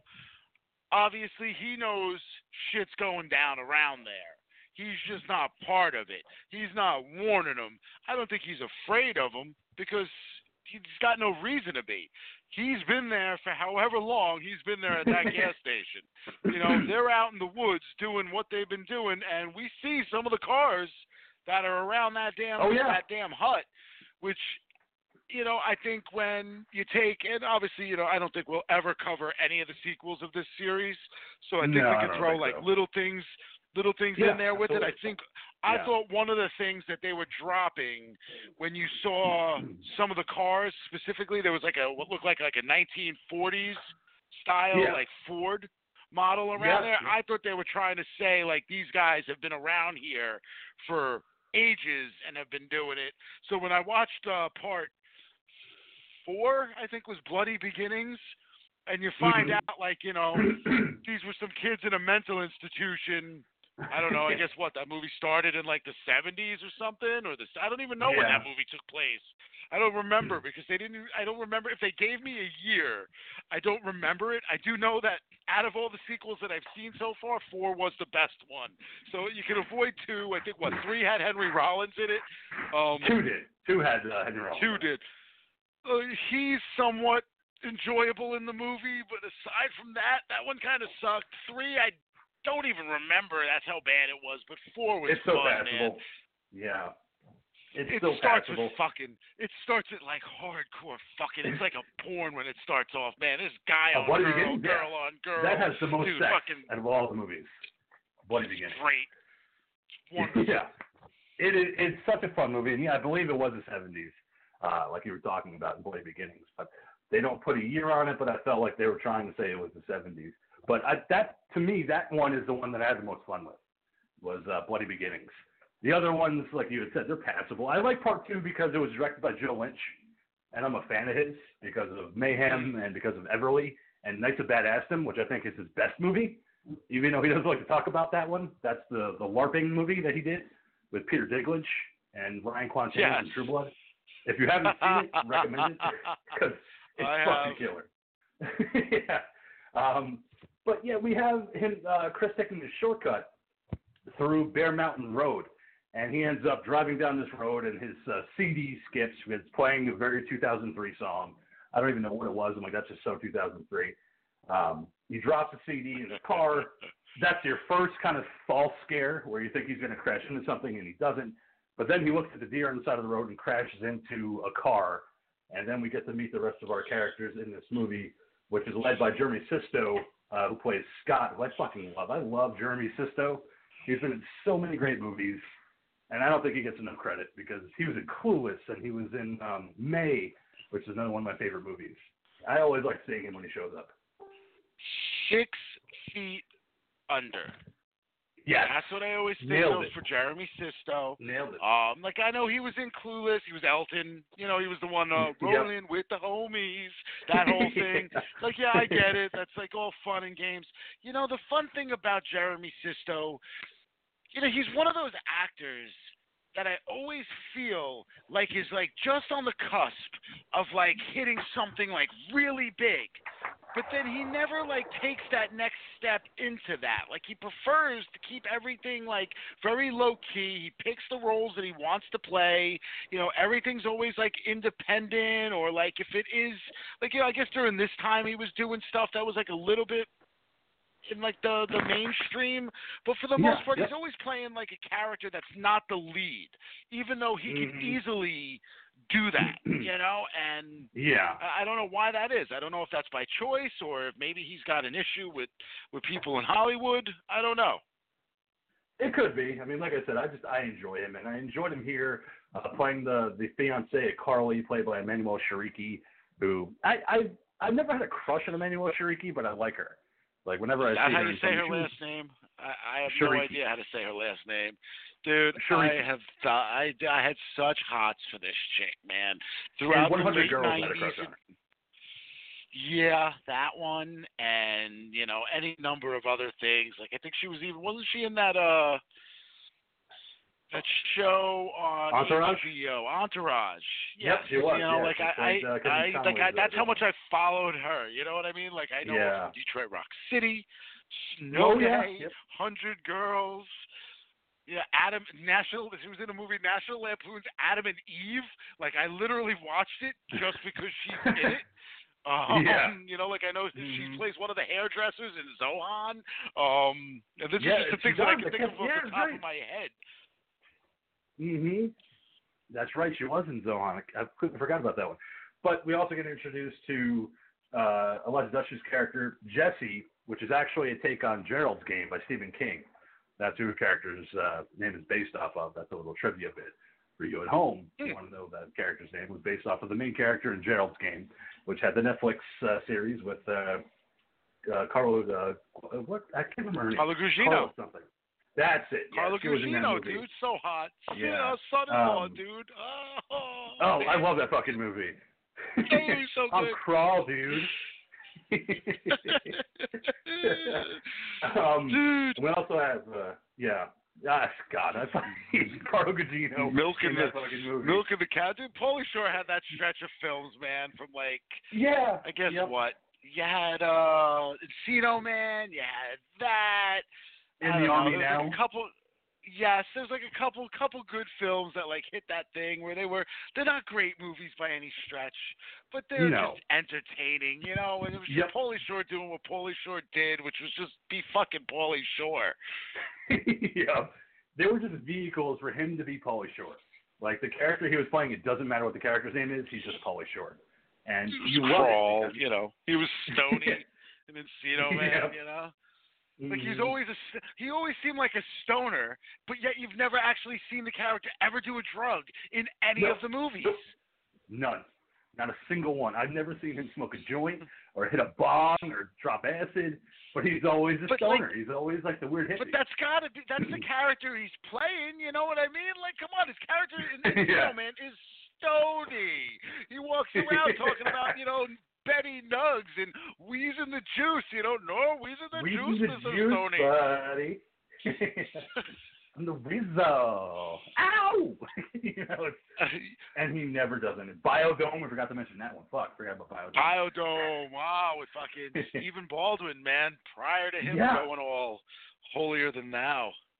Talk about a fucking complete 180, man. That dude went from I'm going to be a pervy stoner to Kurt, fucking, what's his name, man? From that show that I used to like, the Seaver Family. Growing Pains.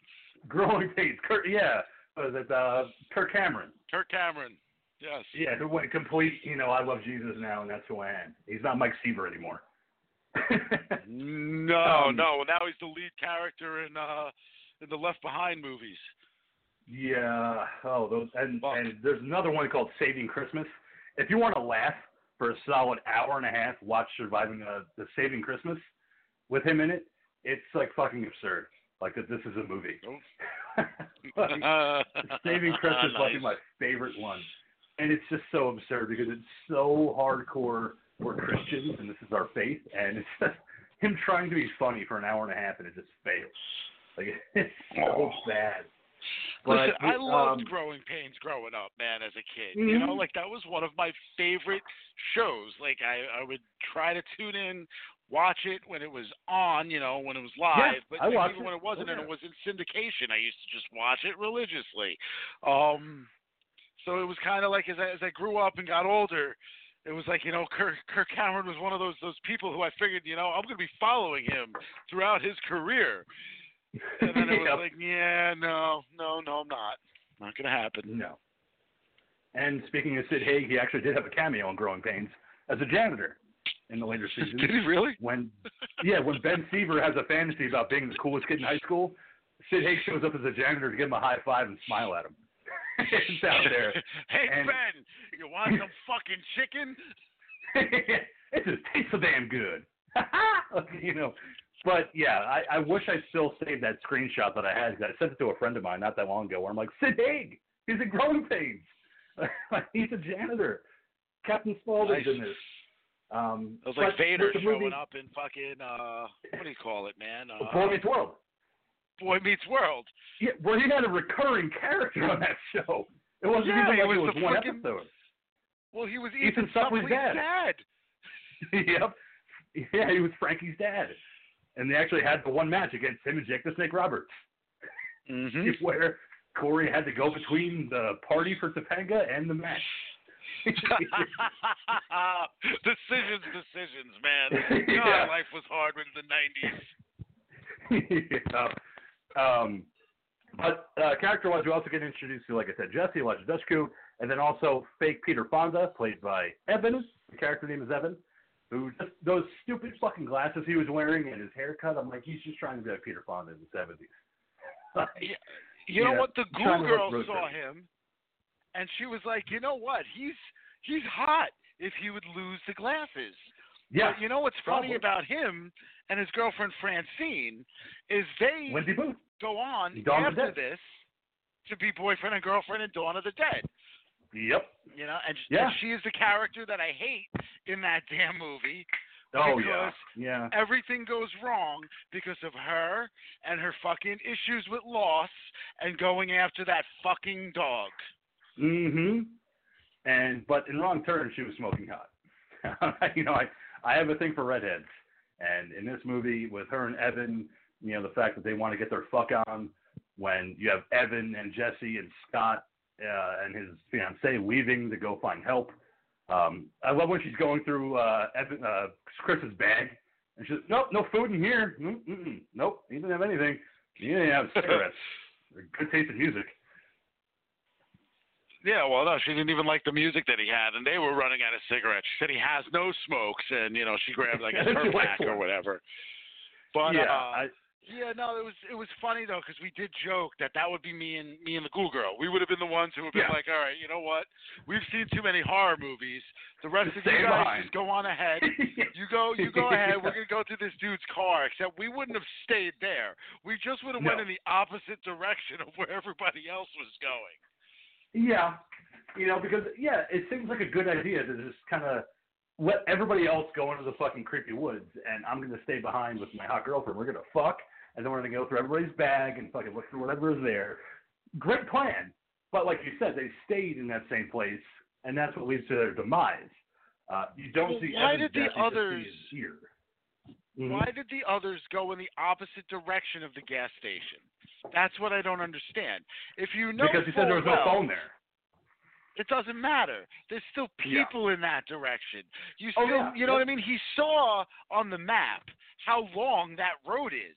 It's not like he doesn't know that road is ridiculously long, and it's completely out of the way to the point that it's a dotted line road on a map. You don't go that way.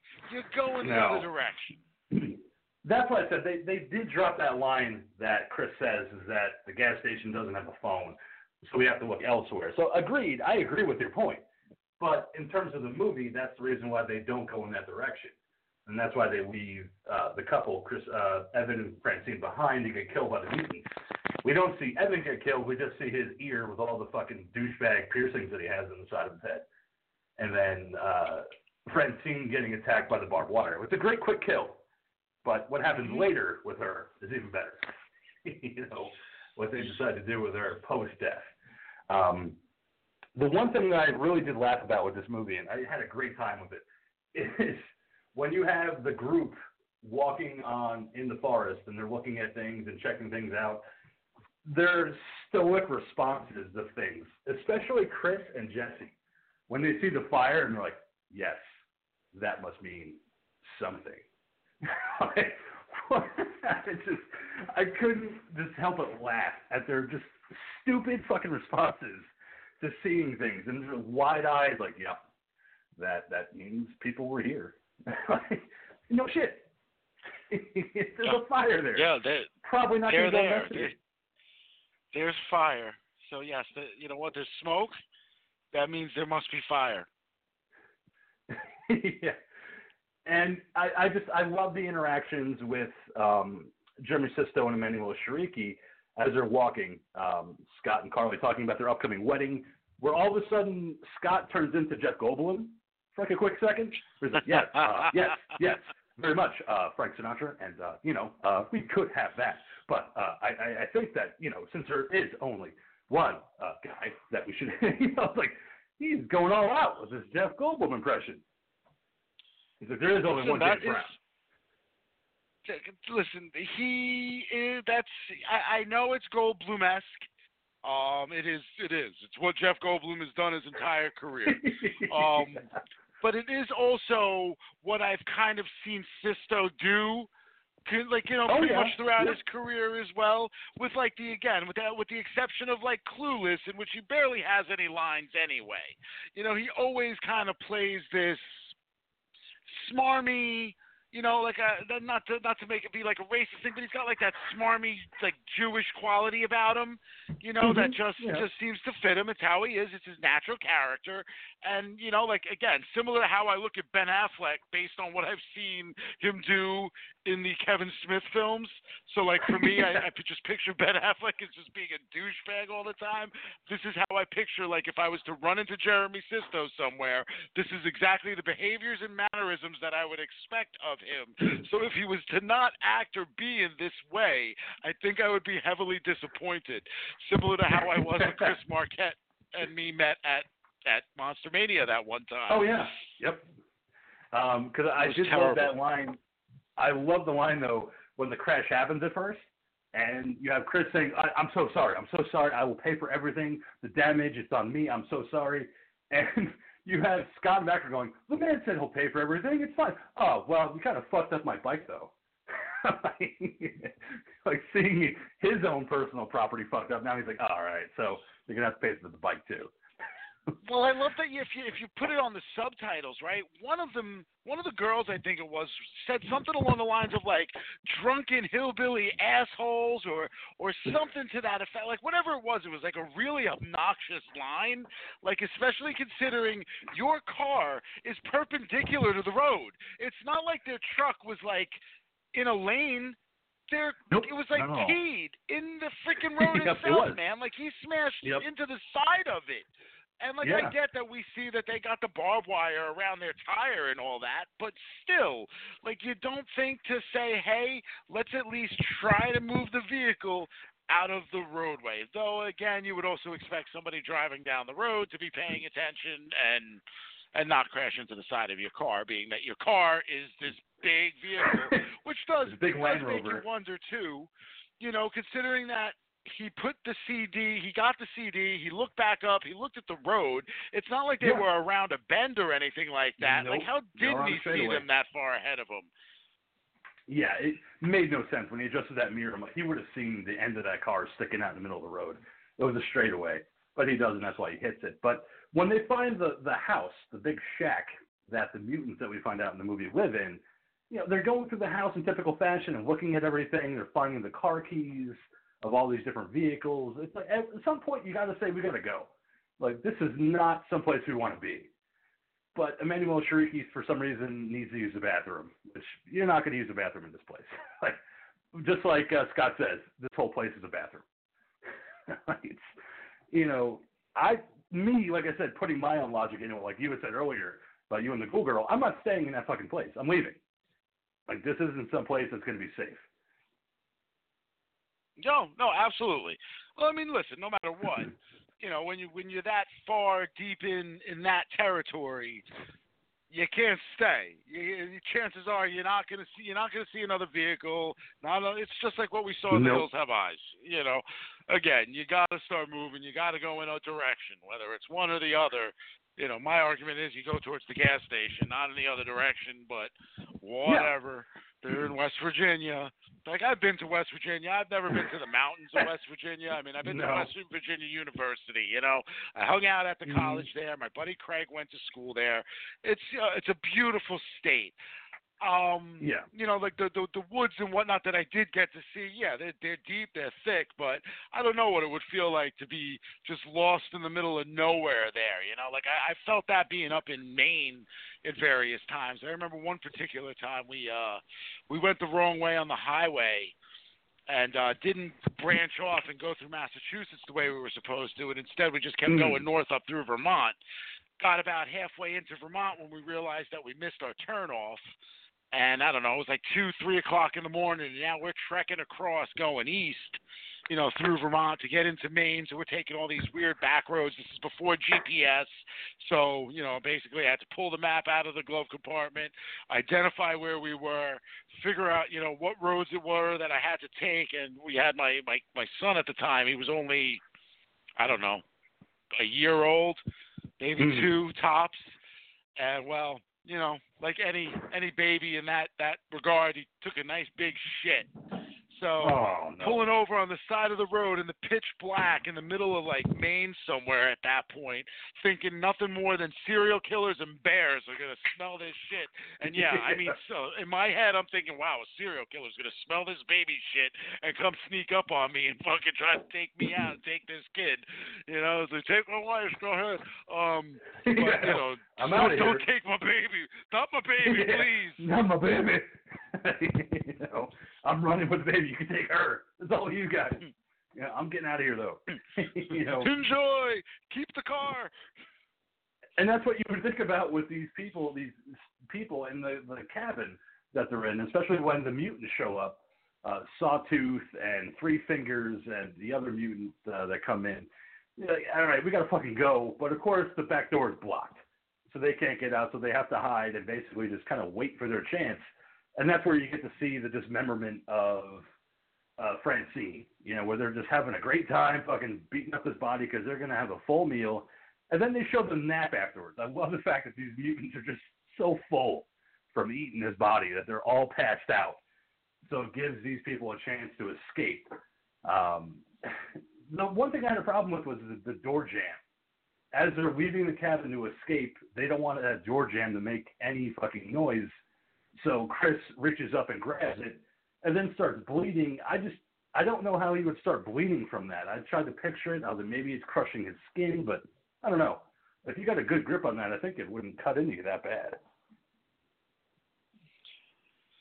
I mean, I don't know. You know what? I've been cut by barbed wire before.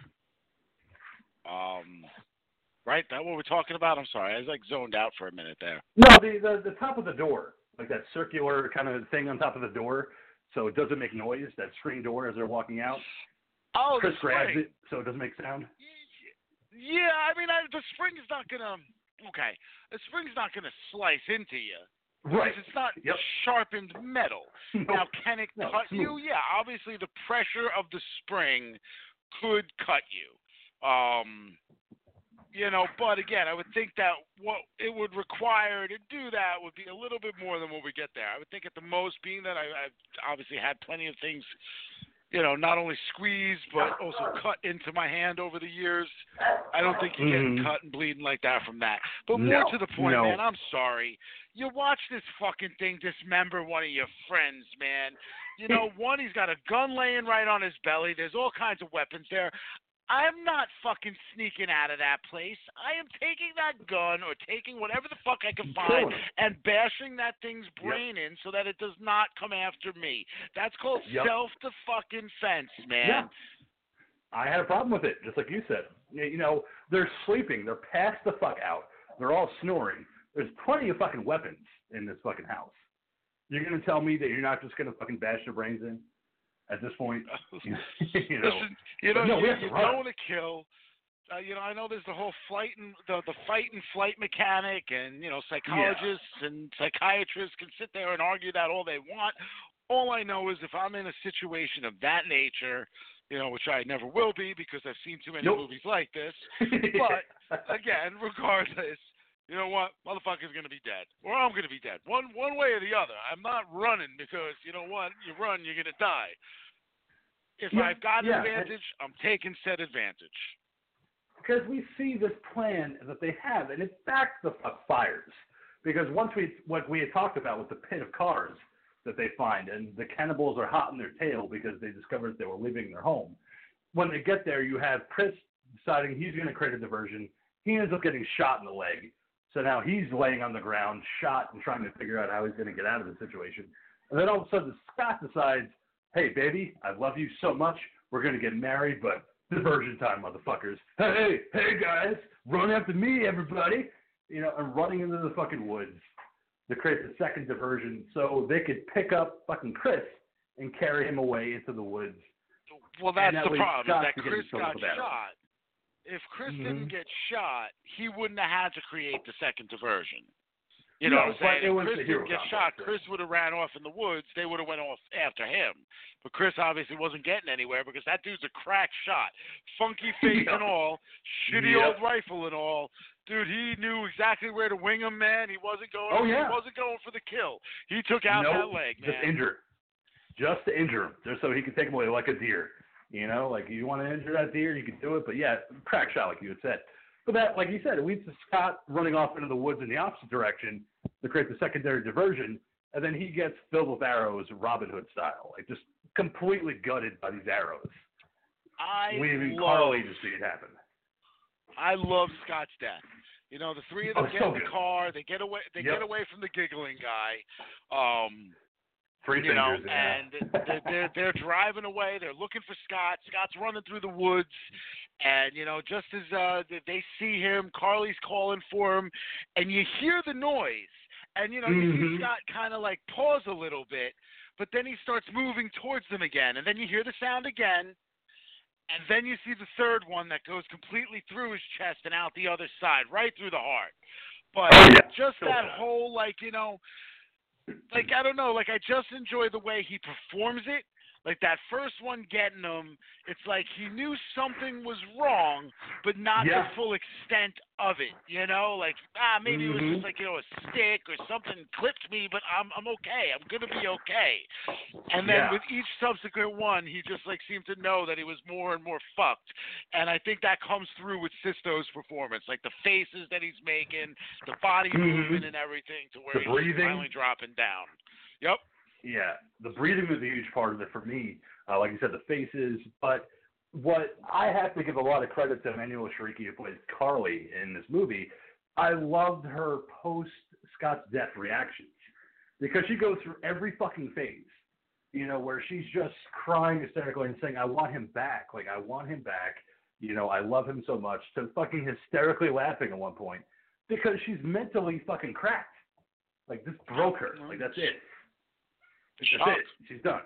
That's all. Shock, just mental break. I'm out of this thing. I'm not going to be any help to anybody because I'm done. They might as well just kill me because I have nothing to offer. I don't care anymore. I just thought it was so brilliant on her part to play it that way. Yeah. No, again, I think she was great with it, and it's just lending towards. Again, actors and actresses for a horror film, the people they have in this movie are actually all quality, and you don't always get that. Sometimes you'll get a movie like this where you get maybe one person, two people, but to actually have good quality for all your main roles, that's saying something. Somebody in the casting department here knew what they were looking at when they were looking at these people. Yeah, they all did the job. They all did a great job. But again, they make stupid fucking decisions. They find the park ranger tower in the woods, and they decide they're going to climb up into that and see if there's a radio, see if they could find help somehow. To me, that's the worst possible decision you could fucking make when you have these cannibals hunting after you because you're now in a tower that's made of wood. They can't find torches, and they can't burn it down? Yeah, they fucking can, and they do. So to me, being in a tower was the worst decision they made in the entire movie. Because you're fucking yourself. No, listen, the fact is up at that tower was a radio. Up in that tower was a first aid kit. The mistakes they made in the tower, one, were lighting up the glow sticks. Because I'm sorry, but when you're in the pitch black woods like that and you light something up, it stands out big time. Obviously, the other big mistake is keeping the radio on at that volume. Yeah. But really, for me, the biggest mistake they made was when they did get spotted. Why would you not kick the damn ladder down? Why wouldn't you have gone through the hatch, gone down the damn thing, or at least throw something down at them so they can't climb up the ladder? They wouldn't have been able to light the damn thing on fire. It's not like the poles that were holding it up were wood. You know, that's going to be a metal structure. It was just poor planning, because when they start lighting it up, and they have to realize they have to escape, so they jump out of the window onto the trees. That's, I'm like, oh my God, are you really doing this? Like, because at one point Jessie falls through the trees. I'm like, her ribs are broken. You know, just the way she hit that tree, I'm like, that's it. Internal bleeding. Chris's jump. And then, Emmanuel Chiriqui's jump, and then, Jesse's jump is the one that's, like, the most absurd out of them all. At least the other ones jumped, like, straight, so that if you're going to hit the tree, you're going to hit it on your belt. Like, she decides to do, like, I'm going to jump, like, sideways / backwards, because somehow that's going to be a better way to land on these gigantic tree stumps. This is my least favorite part of this movie, and this stood out to me even back then, seeing it. Like, listen, you're in West Virginia. These are fucking pine trees, man. At the most, and I looked this up, the Ghoul Girl's like, you know what, before you say anything, you should look this kind of stuff up, because otherwise you're going to open your mouth and somebody's going to write in or say something and be like, you're a dick, Ghoul, because this is what it really was like. Like, look, man, these pines, there's like 4 or 5 different styles of pines in West Virginia. The largest one, its trunk only goes to like 3 to 4 feet diameter. And that's the trunk. So you're not going to have branches that are way up in the freaking trees that you're walking across that this isn't California. If this was California and these were the redwoods, like what we see in like the Planet of the Apes movie and stuff like that, different story. Those things are gigantic. Those trees are so big fucking cars drive through them and stuff like that. Those things are going to have limbs and branches that, yes, a human being can walk across. Not some simple fucking pine tree, man. Just doesn't work that way. No. But after they try to escape through the trees with 3 fingers and Sawtooth and the other one after them, it did lead to my other favorite death of the movie, and that's Carly, Emmanuel Chiriqui's character, who is trying to get across that one wooden beam, in the treetops. Can't get across it because 3 fingers chops her right in the mouth. And you see the head detach from the body, and the body falls down all the way to the ground. Like, it was such a great effect just to see that. Yeah. No, well, this is, again, 2003. Obviously, CGI has been around it's been a while. It's been around for a while. But, I like her death. I like how they do it. I like the style of it. But this is the second time that we get these, like, digital effect close-ups of her eye. The other time we got it was through the doorknob, and like that looks so bad because it looks like you can totally see it's like a whole other level of film quality on the other side of the door, the keyhole. So once again we get that close-up of the eye, but it kind of comes out of nowhere. It's just a chunk, funk, and then her body just goes tumbling down, and then the head finally slides off, and now we've got 2. Now we've got 2 that are running to a cave that they find that's hidden behind a waterfall so they could avoid detection from the 3 cannibals that they're chasing after them. And then they take that moment that I really didn't feel like this movie needed, where you have this moment between Jessie and Chris where she says, what happened was my boyfriend decided to call me one day and he said, I don't want to be with you anymore. And then what happened? All my friends came to my rescue, and they said, let's go into the woods and have a weekend. I'm like, I don't need to know that much backstory. all right. Well, And then he's caressing her face. I'm like, don't kiss. Don't kiss. Well, this isn't a movie. The funny thing is, yes, I mean, it's obviously kind of hinting at a romance and whatnot between the two of them because, come on, we can't have two leads like this and not have them fucking. They're pretty people. They need to make pretty babies. But actually, if you paid attention, the funny thing is I think they could have left out all of this on her end other than, maybe they were trying to give her character for remorse sake. But if you actually paid attention to dialogue earlier in the film, Francine and Evan were actually talking about this. They were discussing about her breaking up with the boyfriend, and then he said, "Well, why didn't we go do something else or go somewhere else?" And she's like, "Well, you know her. She likes camping." So, and obviously we know that everybody else has got their partner. The only person that's here alone is Jessie. So Jessie is the one that they had to come and take her camping because she likes to go camping. Yeah, I mean, it makes sense. Like if you talk about your friends doing something for you, especially if with a breakup like that, you want to make her happy. So it's good to see that they all came to her rescue.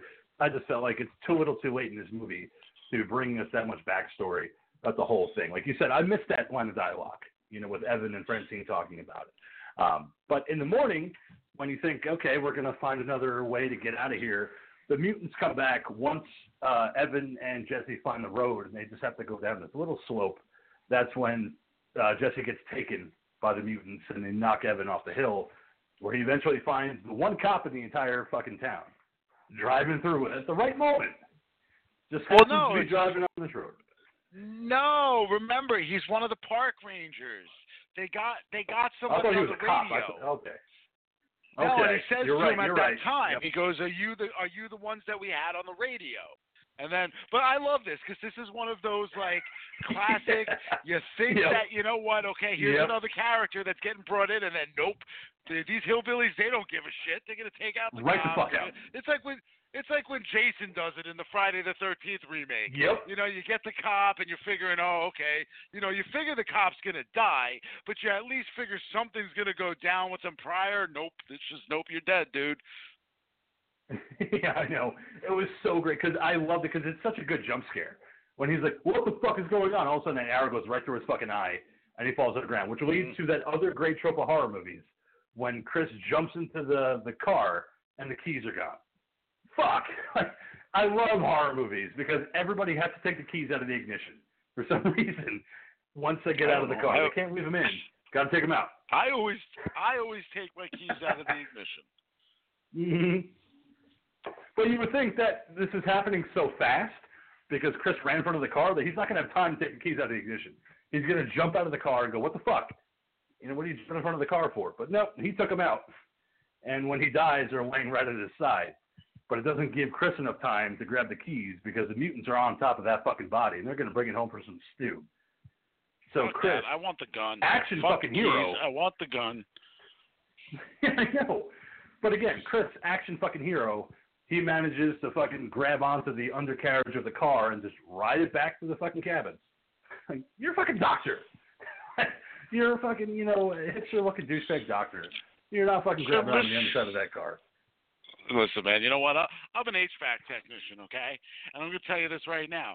Do you see what she looks like? Jesse's fucking hot, dude. And at this point, this guy's thinking to himself, you know what? This is the hottest chick I'm probably ever going to get a chance to bang.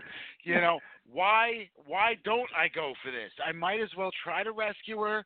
Worst case scenario, I go there, I die. Somewhere in the middle, I go there, I see that all hope is lost, and I just leave. And you know what? She's beat. She's screwed. Best case scenario, I'm going to get some great sex. Might even marry her. She's fucking the shit out of him. Put a couple babies in her, dude. Trophy wife. You're good to go. Yeah, she is giving him all the sex to get out of this. Like, she is not sparing one expense. Because her boyfriend just broke up with her, and this guy just fucking risked his fucking life for me. He doesn't even know me. Oh, yeah, he's getting everything. He's getting fucking blowjobs for life. He doesn't even have to want it. He's getting it. The reality is he might not even need to marry her, man. He might just get the sex for saving her and for her having the breakup. You know what I mean? He might just be the rebound sex. Yeah. And you know what's going to be fucking awesome? But you get to see Jesse tied up in the bed, which again, sexy. You know, I was like, all right, very nice. I know I shouldn't feel bad, but man, it's hot. You know? I know I should feel bad about this, but you know, I just can't help but jerk off. Yeah, I know. No, I gotta fucking take a moment for myself in this end sequence, and I gotta have me some alone time with her tied up and the one eye putting the knife to her throat. She's like, no, my God, it's kind of hot. Continue, movie. I just soiled my boxer briefs. My good pair, my one good pair. Damn it, fuck you, wrong turn. One good pair. Shit, I ain't got no good pairs. They all got holes and stains. There's a reason why they're holding them fucking panties. But you know, yeah. Well, he hitches underneath the truck, and while Jesse's bound and gagged on the bed, Chris drives through the building with that car, hitting One Eye, the other mutant, who I kept forgetting his fucking name. And I'm glad I remembered it because One Eye, because he had that one opaque eye. Takes him out, and that leads him to a fight to the death with Sawtooth and Three Fingers. And why the fuck was I die? And I was like, yeah, god damn it. Like, these are fucking superhuman mutants. Like, they just keep getting hit and they keep coming. Yeah, well, again, what we end up finding out in Bloody Beginnings is that they've got like a specific disorder, like genetic disorder that doesn't allow them to feel pain. I forget what the technical name was for it, but that is what you find out. You find out that these three fucking mongoloids with their own language, they're called the Hilliard brothers because they were found by a Mrs. Hilliard. Yeah, the Hill family. You know, yeah, the Hilliard, right. That is what they are, and that is what they do. And then they proceed to electroshock therapy the semi-cute redhead and kill everybody else while letting out every single maniac in this mental asylum. So again, you know, you want a fun time, you want to watch a stupid fun movie. It's a fun part movie. 4. Yeah, it really is. It's dumb, but it is so fun. Yeah, it is. It's so great. Yeah, because I actually saw it, and then you said you saw it, and I was like, I'm glad, because that's the best entry in this series. I'm not even talking about part 1, which we're talking about tonight. But they realize that the only way they're going to be able to destroy these three people are to blow up the fucking cabin, have that one big explosion, and then we're just going to get the fuck out of here in their truck and go back to the gas station at the beginning of the movie with the gas station attendant Maynard, who sees that. Again, this is what I was talking about at the beginning of the episode. When he sees that truck coming, he goes, oh, shit. And he runs inside the gas station because he's afraid of these people. Like, that's why I tried to say at the beginning of the episode. He knows who these people are. He can't do anything about them, but he's terrified of these people. Okay, you know what? That's right. I forgot about that part. But yeah, he's hiding when because he peeks out the window. So when he sees that truck rolling up, he does know who it is. Oh, yeah. He's fully aware that yellow pickup truck belongs to the fucking mutants. So that's why he runs inside and then he closes the blinds and looks through. But who gets out is Chris, you know, bandaged up, limping, who grabs the fucking map off the side of the building and gets back into the truck with Jesse, who goes, yep, go fuck. Yeah, why? I was going to ask you the same question. I don't know why he grabbed that map off the fucking side of the building. I mean, it's not like they need it to get back to the highway. Yeah. They know all they have to do is follow that road. They're on the highway, and he knew how to get where he had to go on the highway. Is he doing it to what? To prevent other people from seeing the gas station, seeing that road, and saying, hey, we're going to go this way? I mean, I guess, maybe. I think he's I don't know. Yeah. I think it's just a wraparound. Yeah, I know. I think they're just trying to tie it back in, and I thought they were going to go the Hills Have Eyes route with it and find out, like, you know, he's, like, related to them, he's their father. You know, I mean, you figure somebody had to have made these things, you know, like, where did they come from otherwise? But you don't find out in the beginnings. You do, in an epic way. But again, I didn't hear you find that out in that one, man. I just thought they were found on that property. You never found out who their parents were or anything like that. Was that 5? There's a drop line. There's a very quick drop line. It's not much, but that's why I said in an epic way, quotation marks, sarcasm. you do find out, where they came from, before they became the Hillier King, family. this is an oral medium here. I couldn't see your quotation marks when you did your quotation marks. And that's why I said it, because I was like, you can't be sarcastic over the fucking airwaves unless you say that you're being sarcastic. I did the job. But yeah, Tone of sarcasm. I see what you're saying now. They take the fucking map, but when he rips the map down, there's another map behind it. So I'm like, what the fuck are you doing? Like, there is still another map. That map didn't have the road on it. That map didn't have the road. I'm telling you, man, that old man was getting paid to let those to channel people to those hillbillies, man. He was sending people their way.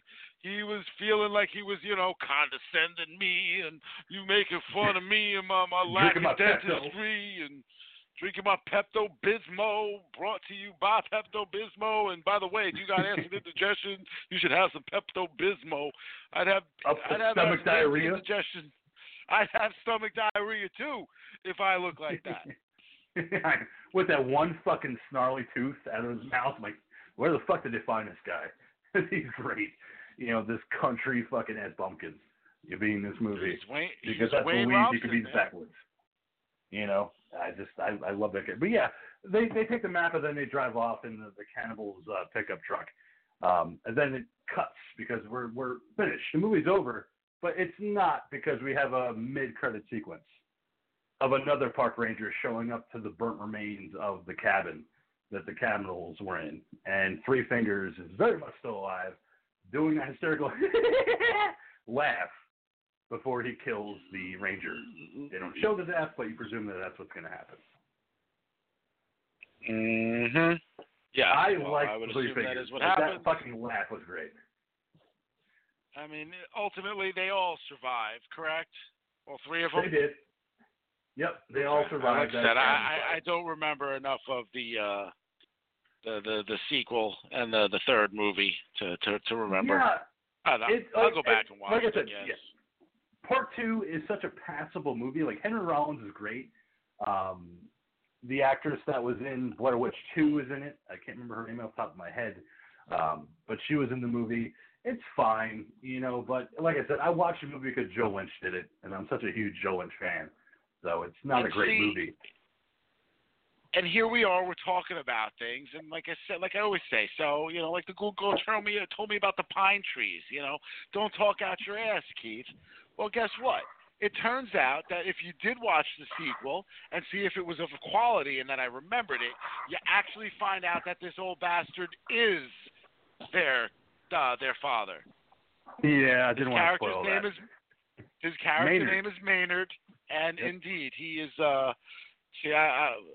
Maynard. I used to know. Cool. No, I used to, but my parents, right? I have to be quick because obviously we only have like 4 minutes to go. We don't know what the doc's pick is either, so we don't.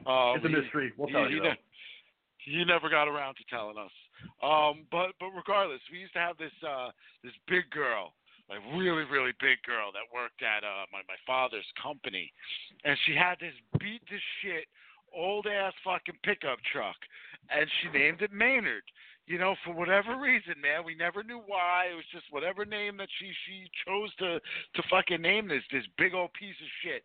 So whenever I hear the name Maynard, that's like the first thing I ever think of, man. And yeah, this was like, when I mean big girl, I mean this was like a big girl. I remember one time in particular. I mean, it was like a running joke. But seriously, like she was like making an order for breakfast from the luncheonette, the Manalapan luncheonette, which was right next to my old man's shop. Yep. And there was like somebody else in the shop who wasn't familiar with everything, and that person's like, wow, it was so nice of you to order breakfast for everybody. And she looked up and was like, with no beats missed, she goes, what are you talking about? That was just for me. And I mean, this was This was like multiple orders, not just like one order of a lot of Oh, shit. pancakes. It was like multiple orders of pancakes, like 2 breakfast sandwiches, all kinds of sides. It was like a meal for like 5 people that this chick was gonna just eat all on her own. That's how gross she was. Like it was like bad. Like I don't mean to body shame, but this was like bad, you know. All right. Well, hit us with that plug as we close out, Ghoul. That's a wonderful image for all of you. So, you know, just remember, we love you. We do. Everybody. Well, I guess it is time to wrap things up. We got about 60 seconds or so. So I'm going to try to be as quick as possible. Don't make wrong turns. Go to Bonfire Bee Designs and buy yourself some jewelry, rings, bracelets, necklaces, earrings, all kinds of cool, crazy stuff. Not made by West Virginia hillbillies, not made by mutants, made by the very own Ghoul Girl. She handcrafts all of this stuff. It is all beautiful. Get on there. It's on Etsy, all one word, Bonfire Bee Designs. And stay scared. Love it. Until next we meet. Next week is the Doc Pick we don't know. It's a mystery pick. We'll let you know, though, next week on the Talking Terror Facebook page. Keep America strong. God bless yourselves. God bless Captain Spaulding. We'll see you next time. Get some chicken.